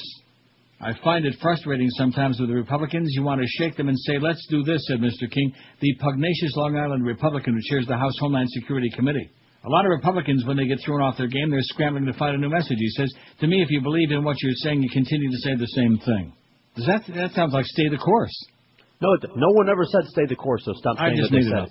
Mr. King is perhaps the last unapologetic Iraq hawk in the entire New York State delegation in Washington. More than any of his beleaguered local Republican colleagues, he is sticking with the original GOP game plan and talking in unrelentingly tough terms about the war. Never mind that the teetering war effort has other Republican candidates all across the country changing the subject and even forced President Bush to abandon his so-called stay-the-course rhetoric, or as that one caller would say, his rhetoric. If you know what you're talking about and believe in what you're saying, go forward. Otherwise, what the hell, King said Friday afternoon at the New York Athletic Club on Central Park South, where he addressed a luncheon for security professional minutes earlier. Not just from the sanctimonious side. I mean, it works. It does resonate, he said. Mr. King, a disarmingly down-to-earth caricature of a gruff 62-year-old blue-collar Long Islander, has earned himself a reputation during his 14 years in Congress as a philosophical conservative but a political maverick, counting among his allies John McCain, as well as Bill and Hillary Clinton. How do you like that? Now, some polls suggest that he, too, is susceptible to the noxious political climate that's having such a worrying effect on the country's Republicans. He's facing a serious challenge from Dave Mejias. I wonder if he's kin to Roman Mejias, who used to play the outfield for the Pirates. Dave Mejias, a Nassau County state legislator who's doing everything possible to paint Mr. King as a right-wing war enabler and lackey of the profoundly unpopular president. A RT Strategy and Constituent Dynamics poll conducted between October 8th and 10th showed Mr. King's lead down to only 2 points, 47 to 45%. He has become himself a living test case for the GOP's worst-case scenario, to which all we can say is, all right. 154 is QAM, whatever we are time. The biggest names, the best talent. This is Neil Rogers. Sports music Sports time. Radio 560 QAM. Oh, God. Getting that straight, Mark Foley's a ho-ho. You fairy. Another fine Republican, moralist queer-ho.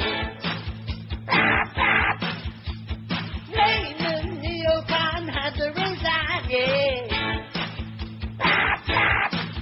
Was it once a career, this Christian blood? Did it feel that right? Options,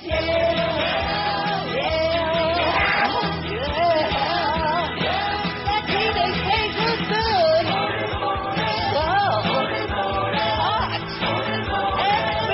Young Republican, the lawyer's victory. Bush with the